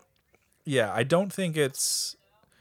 You're watching it's like a supercut of him being pissed off, and it could be easy to think, oh wow, he's a fucking idiot. But I think it's just he's just so into it, and he was screwing up, and he felt bad that he kept fucking up. Right. But he really loses it. He It's really pretty goes funny. for it. It's not like Christian Bale. Christian Bale, that was. We don't even need to get into that. I like Christian Bale. I like him too. He got that was a bit fucked up, but I can kind of see it. Like you're doing an important scene, someone's walking around, he let his emotions get to him, and he freaked out. Yeah. And it just unfortunately was in front of a bunch of people and recorded a bit unprofessional. Yeah. But what are you gonna do? Yeah, but I remember when the Christian Bale thing happened. I remember thinking like, I've been yelled at worse. Yeah, well, I don't think people get what sets are like too, especially when you get like really fresh people on a set and they get really defensive, and you just want to go up to them and be like, don't take anything personally. People just need shit done, Yeah, exactly. There's no excuses. You just go do something and figure it out. But people that aren't familiar with working on a film shoot, there's like a tendency to give excuses and get mad when people are angry with you, or that person's being a dick, or yeah, that's because there's lots of money being spent. People need shit done. Yeah, just do it. Or there's time involved, or just nobody wants to hear your idea right now. We need to film, or and this here, now we're like, okay, so now we're being led to believe that she's losing her mind. Because I don't think here, did you think Samuel Jackson was setting her up? No, but no, I didn't either. I thought he's believable. I don't know why she left for food, but I did think the food was gone.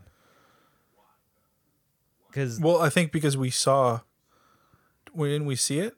Not there? We did see it there, but there was that scene right before that cool shot where she sees all the food burn.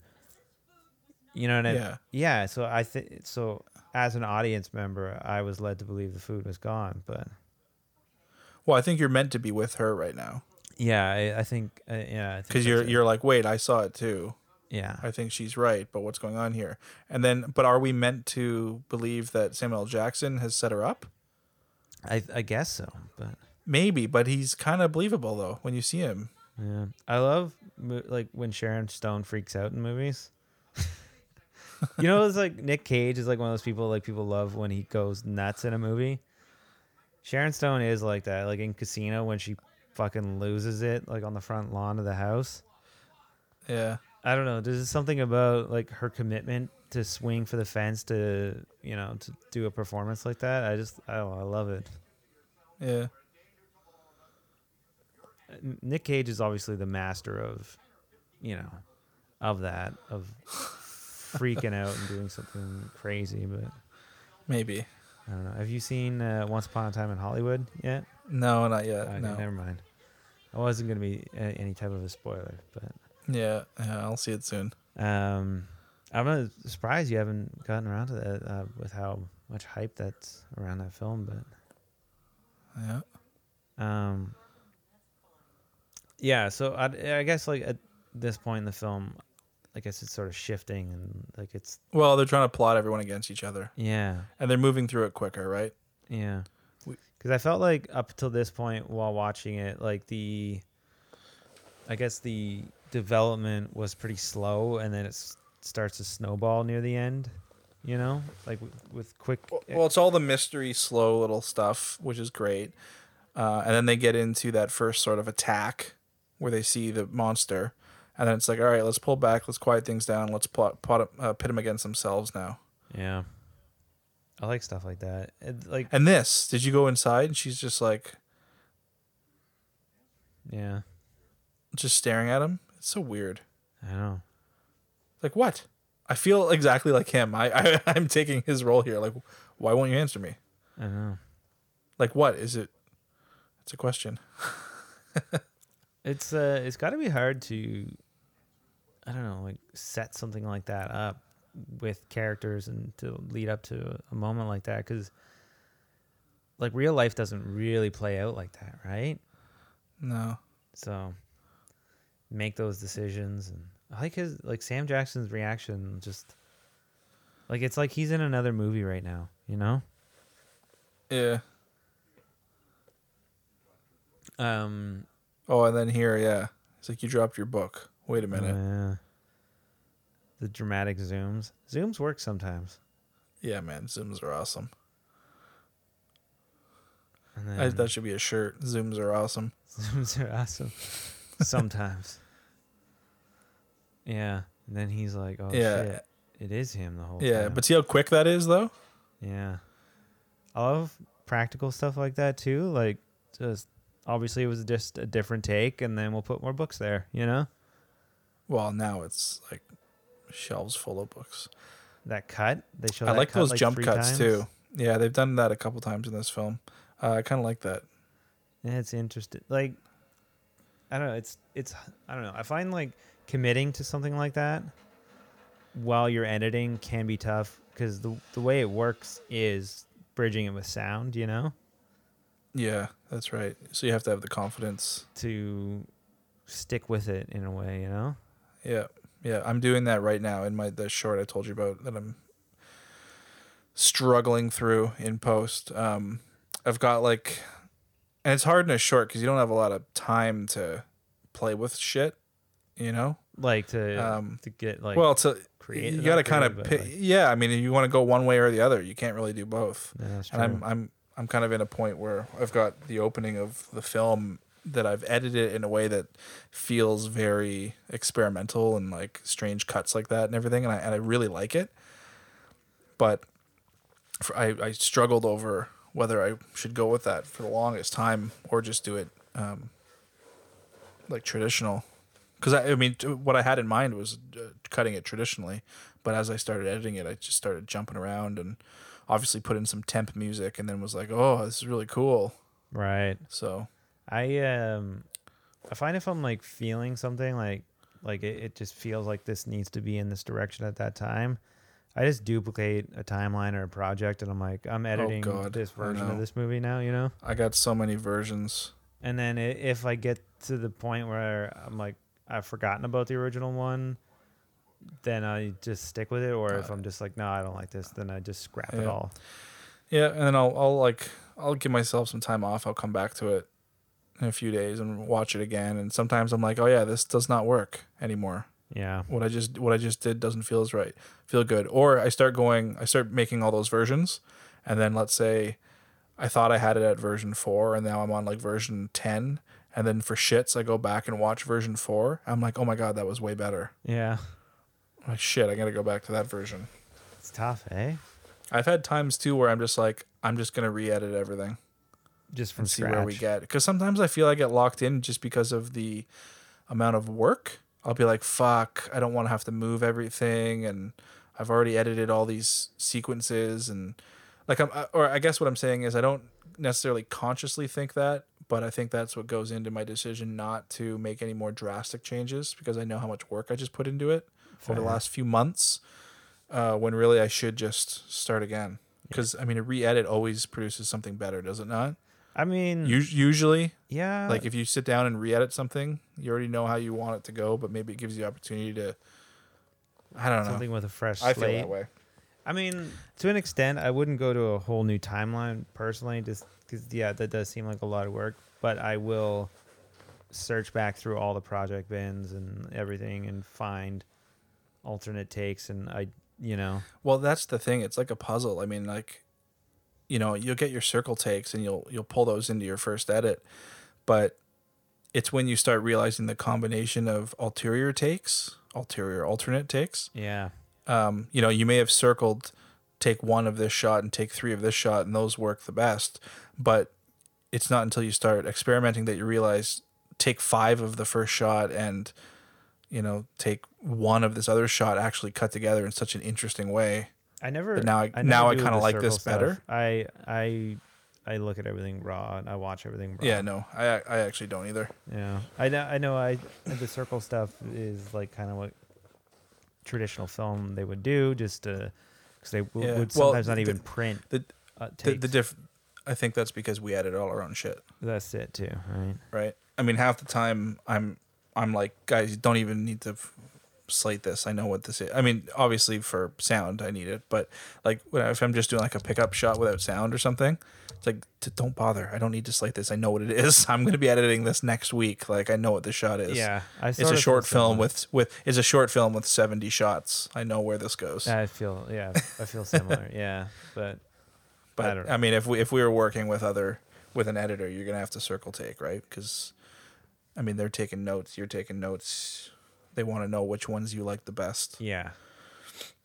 But I wonder, like, maybe editors do like knowing what they like best, but having the choice to, like, know. Well, I've done that. I mean, for some of the music video stuff I've done, I like to, like, I want you to give me your notes if there's takes you liked, but my first pass, I'm ignoring everything. Yeah. I'm doing my own. I'm gonna do my own version, and then I either send that. I'll ask. I'll say, can I just do a pass, and then we'll go from there. And it's usually pretty similar to what they liked, anyways. Because I'm obviously not picking stuff that's garbage. I just may have picked a take, like I said earlier, that works better after the last shot, whereas you thought. Because the director doesn't know how you're editing it, especially like a music video, where your shots maybe aren't longer than a second each anyways. Yeah. You may have liked the take as a whole. Like, yeah, that take was solid end to end, but I don't need an end to end. Yeah, you take, need a right? few frames here and there. I need a second at this part of the song, and that the take you like, this part, the camera is drifting. Yeah. So I need a different take, or I want a close up of, the singer, whatever. It could be just something as simple as a look, a reaction that fits better with. Yeah. I know what you mean. But music videos are a different thing, though. We're into the weeds here, so okay. Yeah. So they're having a bit of confrontation here in Sphere. Yeah. Well, they're making up a little bit here. Yeah. It's like earlier they're realizing that Harry's got the power somehow. He's making things happen. Yeah. I like this watching through the floor too, What are they watching? And yeah. They're going to drug him, but that's what her thing is, right? Or no, she's a botanist or a chemist, or is she? Well, I think she's like a biologist or something of some sort. Right. So she knows all this stuff. But she knows the she's the species of things, right? Oh, that's the jellyfish or the right. The she knows drugs. The set is really cool. Like, I don't know, this set they built for this, but I was just gonna say, like, early, just a few scenes before that, she's taking like pills and whatnot, and I always find it odd when people just take random pills in films. Like, people are always just taking a pill. Does that ever bother you?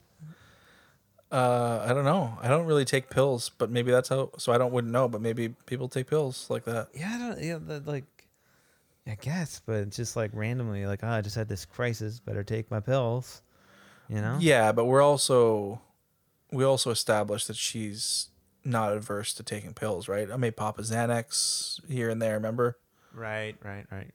And I do know some people who. They're pill poppers. I'm not saying they're abusing it, but they go to drugs. Yeah. Prescription drugs and stuff, Oh, I'm feeling whatever, I got to take this, I got to take that. I'm not saying they shouldn't, but that's what they do. I haven't really done that. Yeah. But I don't know. So those are the two people, the people who embrace drugs and people who tend to like just kind of avoid them altogether. Yeah. I don't know, cuz like okay, so like there is like what I'm getting at is like there's a level of sophistication, right, with the person that takes a pill, I would think, right? In a film. They're like, oh, like a businessman or whatever, intellectual, just going to have this pill. I'm just going to suck back this pill quick. I don't even need water. I'm just going to have it, And then, but like, there's also a funny moment if somebody just cracked a beer, Yeah, it's like the same effect. Yeah, well, I know it's chemically different and whatever, right? But like, Like, but the idea is like they're doing something to take the edge off, you know? Yeah, well, it's more immediate than drinking a beer. Yeah, too. yeah. But the like if and you don't have to pee as much after. I guess not. Yeah, because you're not even using water. But like, you know, like if shit was going down like that, instead of taking pills, well, that's what you would take. Well, I mean, think in that for me- situation, I might be like, my head's killing me. Give me a fucking whatever. See, but I wouldn't know what to I would take. be the The only crack a thing- drink guy. I'd be like, I need a fucking drink. Maybe there's no beer drinks down there. Yeah, I suppose. What do you mean you didn't bring any beer to this underwater spacecraft? Yeah, man. I don't understand what he's doing here with the poison. No. Oh, the snake thing. Yeah, he was just hearing Oh, something, that wasn't he? Or- puppet. That's gross. Yeah, He freaks out here too. I know. I would do the same thing, man. Oh no, I'd be. I'm like that. This is my reaction when a centipede runs across my foot. the. Hit the floor and freak out. I don't know when I'll put this out, but like last podcast or a few podcasts back, I had a filmmaker on. She made a movie about it's called Miss Snake Charmer, about a pageant in Sweetwater. Look at her reaction here. Sorry. I know, it's scary, right? She's just, wouldn't she run in going, what's wrong? What's happening? But she's figured it out. She grabs them like they're just like plastic. Yeah, but this dildos is on so the floor. stupid. They're the most poisonous snakes in the world, but they're nocturnal. Okay, they're still the most poisonous snakes in the world, and it's crawling up my fucking leg. Yeah, and it's obviously, it's nocturnal, fine. It's still swimming up my leg. It's awake right now, yeah, right? I don't know. Yeah, her That was a reaction weird is look. kind of crazy. Yeah, sorry, go on. Oh yeah, Snake but Charmer. I don't know. But this whole movie about these like 16-year-old girls like skinning and beheading snakes. I don't know. I don't do well with snakes. Not many people do. But yeah, I know what you mean. Like the reaction she gives is very like horror movie. Like It was weird because, I mean, it was to show that she knows that he's manifesting those things. Yeah, exactly. But I think that look for she her to gives be in a through different, to for her the- to, yeah, the that's a thing. good one. Yeah. For her to be in a different room and to hear him start screaming and she just walks in casually. I mean, her initial response should be to run in and then she can start realizing, he's afraid of these things. Mm-hmm. I know that. Maybe, yeah, I don't know. I get what you're saying. And I mean, I think that is where, like I'm reading on IMDb, that this movie did take forever to film, apparently, and like Dustin Hoffman says like it came out kind of half cocked. Yeah, I read that too. That he thought it needed more time to finesse or something. Which I don't know. Like I'm sure that Isn't that crazy? what. So imagine getting a name actor like that. I mean, this is Barry Levinson, so he's big at this point. He's worked with Hoffman before, but like imagine doing a movie like this and getting it to this level and being happy with it, and then like Dustin Hoffman, who you got to star in it, is like, I'm not liking it. Yeah, I know. Publicly saying that. Be too. like, oh no.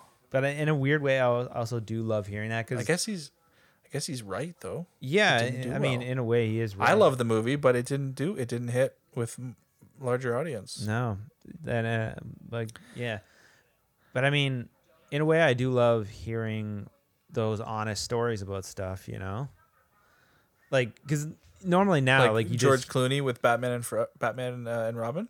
why like yeah, he hated it, right? He tried to get that like not released, Yeah, which I mean, which I don't blame him. But that's actually, I'm glad that movie exists. It's a fun movie to watch, man. it is. Yeah, It's I a- mean, it's a we've done it. I'm ridiculous pretty movie sure we've done it on the nowadays. podcast. Yeah, I think you guys did it. but it's so bad. It's so yeah, bad. it's so bad, but it's fun. Yeah. It's fun to watch it. How bad it's almost like the prequels now. Like I love how we can just say the prequels, and that we're referring to Star Wars. Yeah. We can save that discussion for another day. But like, I think like they've reached this meme status where they're fun to watch. I agree. And I don't want to get a thing over Star Wars, but like I've always found some joy in them because they are in the universe I loved, and we didn't have any more. So it was like, I agree. Yeah. I know we have a agree. lot more now, but at the time we didn't have anything else. And it was like, you know what? It's not the greatest, and there's a lot of faults here, but it's still Star Wars, and you know, man, I hated the second one. I hated Attack of the Clones. I agree, but there is elements of that movie I really like, though. There are elements. I liked the slowness of the first one. I know Jake Lloyd was in that whole storyline and everything. Kind of, I don't know. And Jar Jar sucked, I guess, but I kind of liked the first one. I don't know. Dude, yeah, I'm not saying like, agree. but liked. I kind of liked it. Yeah. And then the fighting and stuff in the third one was kind of cool. Yeah, I agree, man. And I will say this: whatever. That are they the best? No. No. Was too much green screen? Absolutely. Like, yeah, I agree with all those things, but it doesn't mean I can't.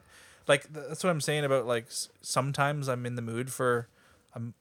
That was he did that by accident. Hit his head. Oh, really? Yeah, he actually hit his head there. Oh man. Dustin Hoffman. I don't know, man. Actor. Sometimes you can put. I feel like it's not fair to just be like, this movie sucks. Like, you can't judge every movie against every other movie on the same playing field. No, it doesn't work that way. You know, sometimes, like, if a movie's trying to be super smart, you judge it on a movie trying to be super smart. If a movie's trying to just be fun and ridiculous, judge it on being fun and ridiculous. Yeah, couldn't agree more. If you're in the mood for something that just totally takes your mind off of things and you don't have to think, then you can watch a movie like Escape Plan with Arnold and and you know what I mean? Yeah. It's not necessarily a good movie, but you might be in the mood for those.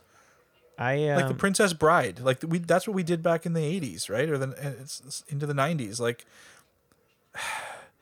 is that an objectively good movie? Yeah, well, I mean, no, I know. There is some. No, what I'm saying is it? I mean, it probably isn't. I mean, but it just hit the right. It was just perfect for when it was and what it was at the time, and for our childhoods. No, and I agree. There is something too with watching something in your youth and having that. No, nostalgia. That's true. It's like an unfair. Yeah. Yeah, but some stuff does hold up though. I don't know. Like, there is some stuff that still works. All this screen stuff. Yeah, like I said, we die down here. And yeah. Everything's really ramping up, and I like all this. Him swimming under the water, though, like, I guess, like, because they said they're pressurized, they can swim down there, but yeah, I thought you would die. I thought you'd just get crushed. No, that's the whole point. You're pressurized, but I think if you you know what? I don't know. Yeah, I don't know where you're going with that either. What you were saying, like, I think the pressure is oh, that's gross. If you're pressurized, you could swim because you're pressurized. I don't think you can be a different. Yeah, that would be disgusting. Yeah. I honestly don't know either, but I don't know enough either. I don't even want to get into it. I'm gonna sound stupid. Too late. Yeah. I know that I read something about they had to change the ending of the film to have them all in depressurization for 2 weeks or 4 days or whatever the hell they're doing, because test audiences thought it was unbelievable that they could just rise to the surface quickly. It's funny, right? At that point, enough people knew about that. Right.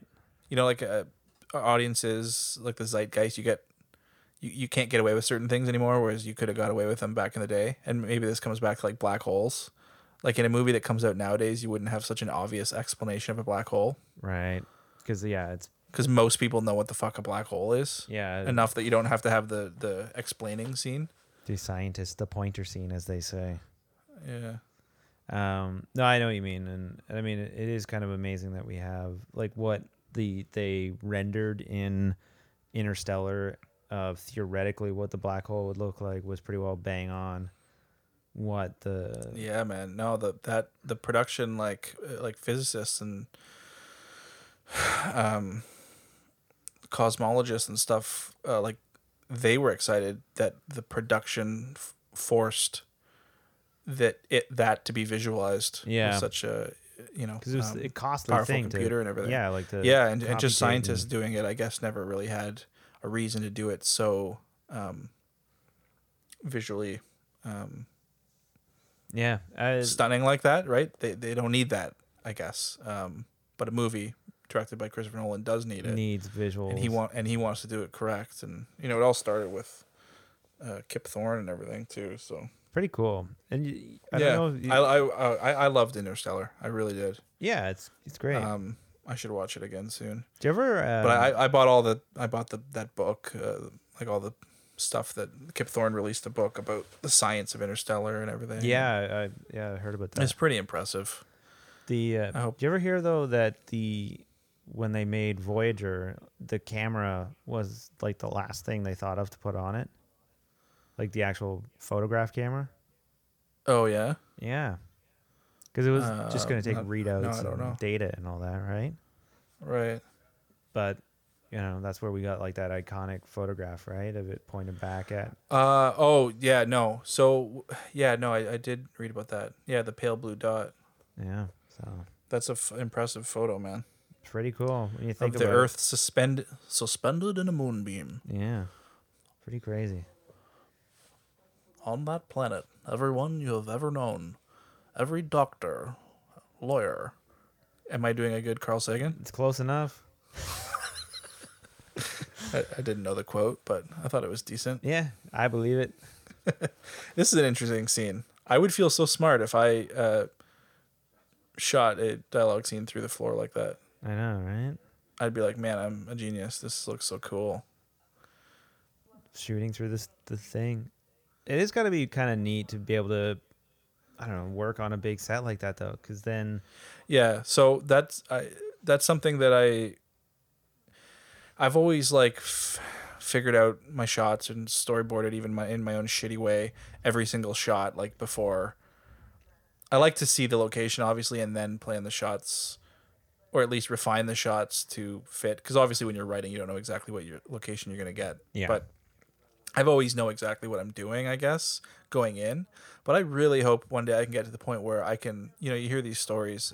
It mostly happens on bigger films where, and I know Ridley Scott sometimes does this too, even though he storyboards so much, like where you can just show up and decide what you want to shoot, like how you want to shoot it. I think let's put the camera over here. Let's try this. Let's do this, and you just figure it out. Yeah, I mean, to a like simple stuff, like simple dialogue stuff. I think you can show up and be like, yeah, well, obviously we need a, yeah. Obviously, you're not gonna just show up and be like, hey, let's do like a crane through 10 floors, but that it needs to be done in advance. I know, like some of the IMDb talks about how some of this was improvised, and I wonder if they're just walking through the practical set one day and they're like, oh, we could shoot dialogue through these two things. Why wouldn't we do that? Yeah. I don't know. Maybe. Well, that's the thing. You get on set and you suddenly see something. You're like, oh man, this would be a cool shot. And that does happen. I mean, that's happened to everybody making movies, I guess. Yeah. You do come up with stuff on the spot. And hopefully your team is flexible enough to allow you to do that and doesn't just be like, no, we have to do it the way that was planned. Yeah. I know some people can be hard ass, especially like on a short where you've put someone in charge, like your first AD or whatever, in charge of your schedule, and then you suddenly start telling them, no, I want to do all these other things too. Yeah. It's like, no, don't worry. We'll figure it out. I still don't understand why she plants the bombs. Is it ever explained why she just goes and randomly sets up bombs? I think she said it in like a line. She said, I thought it was just, I don't know. I was pissed, and I thought, whatever. I wanted to destroy the thing. Like, I think she just said it, like just like one of those lines. Yeah, we just missed it. That part I think it was like it was a throwaway line. Like she was pissed. It's like they need like some type of like ticking clock, like, oh, we got to get out of here type thing. Yeah, right? Man. Ticking clocks, dude. The ticking clock, always a good Especially idea. In the climax of a movie. Yeah. Or is it cliched? Having an actual ticking clock is probably cliched at this point.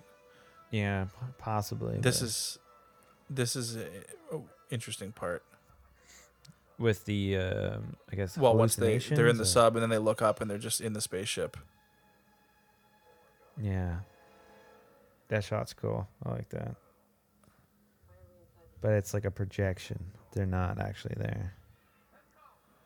And then they're like, oh, fuck, let's get out of here. Yeah. It is kind of neat. Have you seen Far From Home yet, Spider-Man?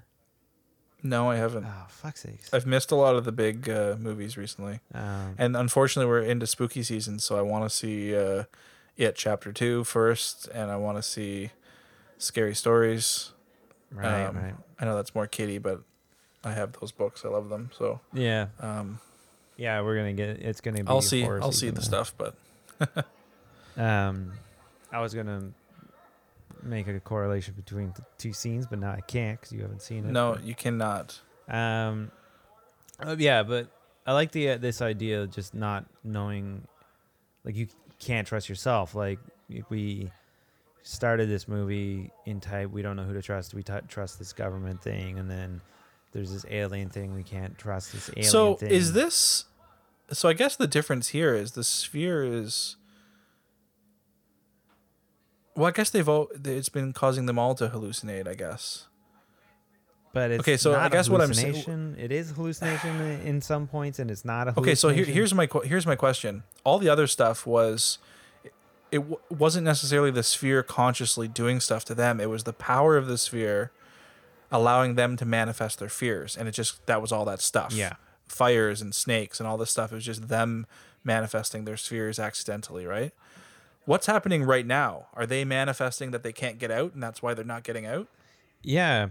They're collectively manifesting, oh, fuck, I'm not going to die down here. That's their fear. So it's like a dream. This feels like a dream. Like, you know when you're in a dream and you're like, I have to get somewhere, and you just can't fucking get somewhere? Yeah.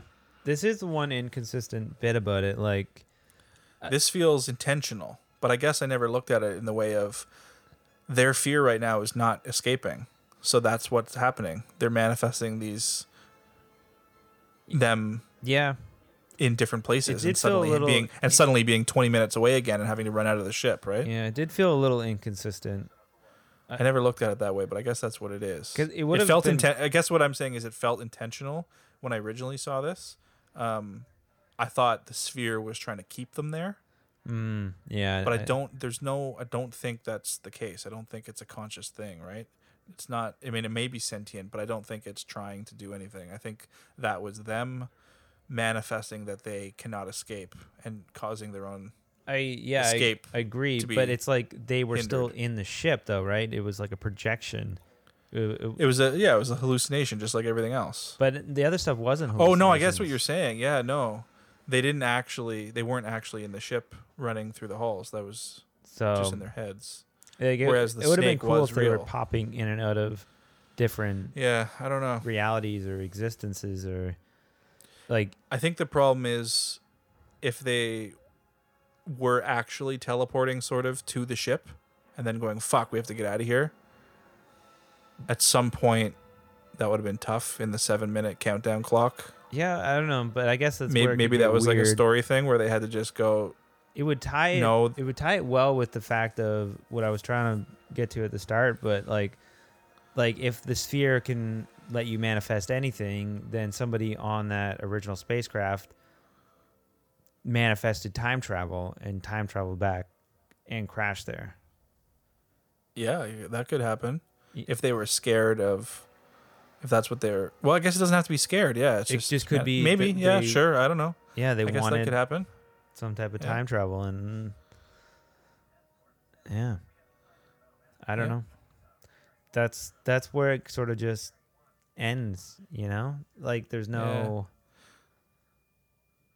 big explanation for that. Like when I watched it the first time, I just liked it and I didn't think too much of it, but like a day or so goes by and you start asking questions. You're like, but how? That doesn't fully add up, and I don't know. Does that stuff bother you? Like, does that ever bother you after you watch a film? Like, why didn't they think of that? How did nobody think of that? Well, I mean, think of some of the stuff like we've made, or I've made, fair. You've made. Like, you do have to make some. You think you've got everything, and then I mean, I get this a lot. Like, so do you remember? Do you remember The Path? My like 5th term thesis film or whatever you want to call it. I had the guy in the beginning wakes up on the floor.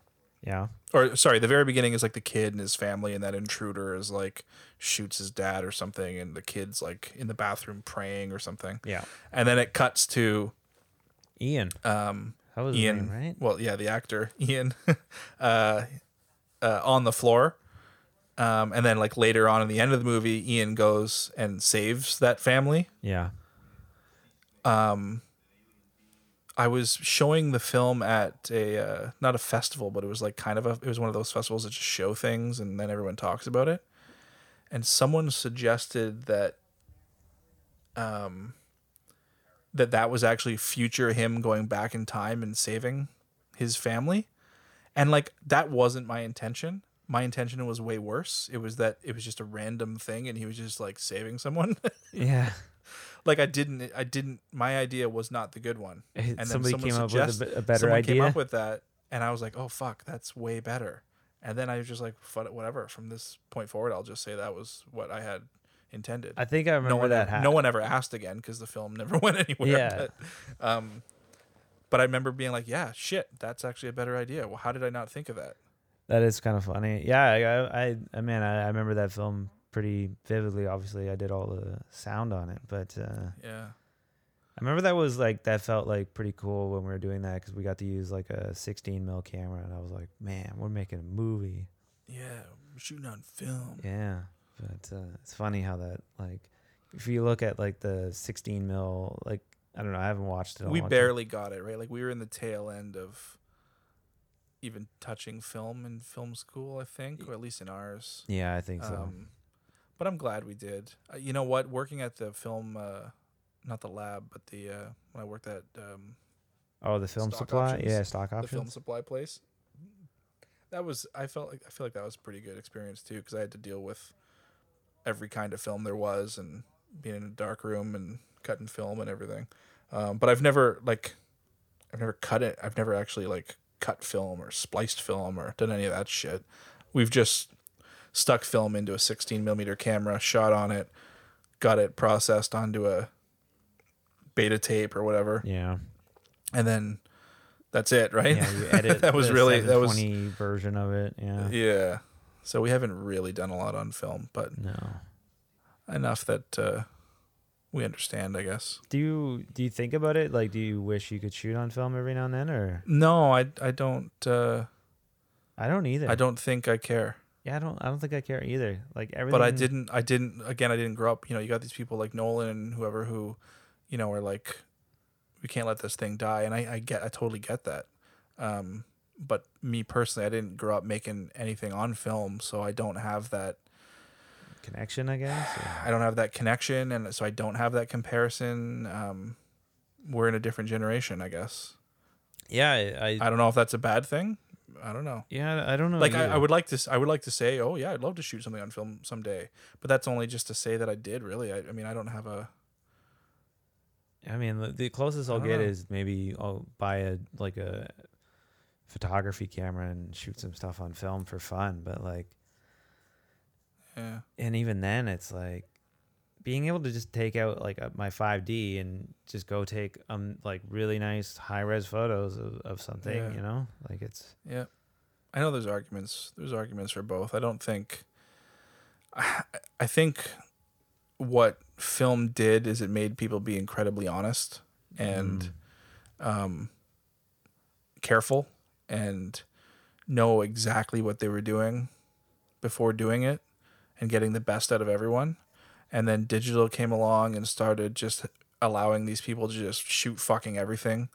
Don't be professional necessarily. You know what I mean? I think that's the stigma that they're attaching to it, that like digital is creating these like lazy filmmakers maybe that just like the answer's somewhere in there. Let's get it all. Don't press stop, you know? Just record everything. But I think that's sure, there are some of those. But I also think it's a benefit. Yeah, no, I see both arguments, and you know how many times I don't know, like I'm editing and I'm pulling stuff, I'm using shit that was recorded after cut. Yeah, you know, and it was just still rolling. I'm like, oh, that's fantastic, or that went long enough, or yeah. I guess you could still do that on film too, but no, I agree. I don't know. I get it, and I don't know. But I agree that you shouldn't just shoot a million things and hope to pull it together in the edit. Like I do the stuff I've done where I've been really prepared and have storyboarded every single shot. Those ones are the ones where the process was so easy. You get in the edit and you go, I know exactly how this is editing together. And obviously you're leaving it open for happy accidents and things. But the stuff where I've just sort of shot things and then I'm like, I'll figure it out. It never can works. be really fun because if you get something cool, you're like, whoa, this is neat now. But it's always a struggle. I couldn't. And you feel like shit and you're like, oh my God, I suck. I think that's a normal thing to say. Like your first cut on anything, you're like, oh God, I don't know what I'm doing. Yeah.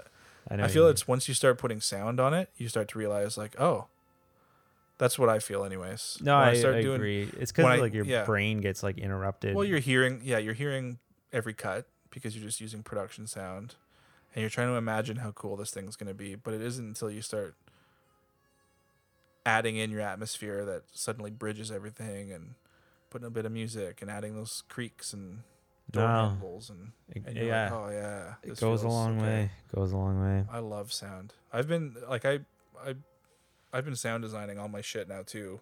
Not now, I guess. I've been doing that since you and I were doing stuff together. Yeah. I love sound design. I love that process. Oh my God. I wish I was better at creating sounds, but I love recording sounds and building sounds out of libraries. And I think I'm pretty good at that. Like I can build a good sound out of 20 different library sounds. You know what I mean? Yeah. It's a whole other piece of the edit. Anyway, so we came to the end of Sphere. Went down a rabbit hole, but tangents. Well, isn't that what this podcast is? Yeah, it is. We don't really know enough about the film, so we're just talking about. It's just film. A conversation, people. That's right. We're like two guys sitting on separate couches. Are you on a couch? No, I'm standing. Isn't that weird? Oh, you do that. Yeah. If I sat, I don't know. I won't be as present. Oh man, I'm literally under the covers right now, dude. No, I'm not. I'm weak. I'm sitting on my couch. I had to sit up though. I did start by lying down. It didn't work. Yeah, I couldn't do that. Like I have to be engaged, and I don't want to like type and look up stuff on the internet while we're doing things and check dials and whatever. So, but maybe if we did go on the internet, we could have some more anecdotes and things to say that were relevant to the film during this last 2 hours and 15 minutes. Yeah. But yeah, tell me your thoughts on Sphere. I've already done that. I love this film. Yeah. I don't want to say I love it. I mean, like, it's not on my top favorite films, but this is how I explain it. When I go to my cottage, I generally grab, like, if I'm going for the weekend or 3 nights or something, 2 nights even, I tend to grab maybe 10 movies. I grab 10 DVDs. And I always grab Sphere. It's a cottage movie. It's like, this movie is enjoyable enough to like. It's a good movie. But it's also a movie you don't really see often. And more than likely, the other people don't remember this film. Oh. So I always pick it as like a film I take. Do you know what I mean? That's a good film to take. So the films I take are not always my favorite films. They're kind of like, I'll take Last Action Hero and I'll take Sphere. I love Last Action Hero. I'll take like Army of Darkness, even though I love Army of Darkness. But I won't take Star Wars and I don't take Back to the Future because those movies are just my favorites. And I just watch them enough and I'm not going to take them. I kind of pick the weirder ones.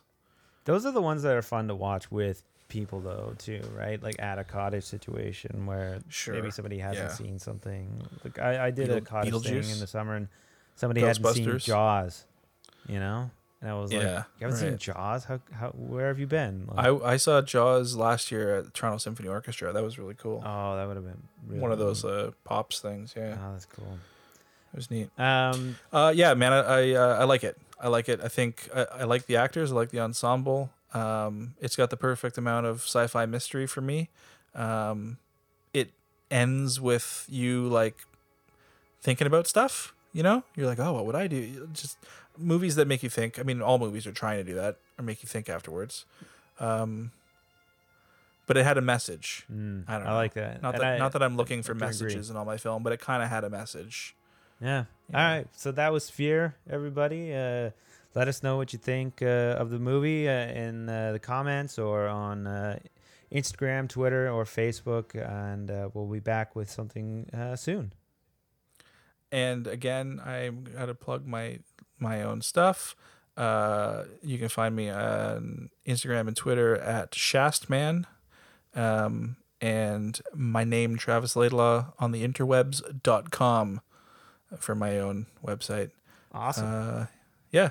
All right. And we both have short films coming out kind of like sometime in the next 10 years. All right. Thanks for listening, Right? everybody. All right. Take care, man. That's it, man. Game over, man. Game over. Thanks for listening. Be sure to subscribe, rate, and review the podcast. And be sure to follow us on Twitter at Lost Commentary, on Instagram at Raiders of the Lost Commentary, and like us on Facebook. I'll be back.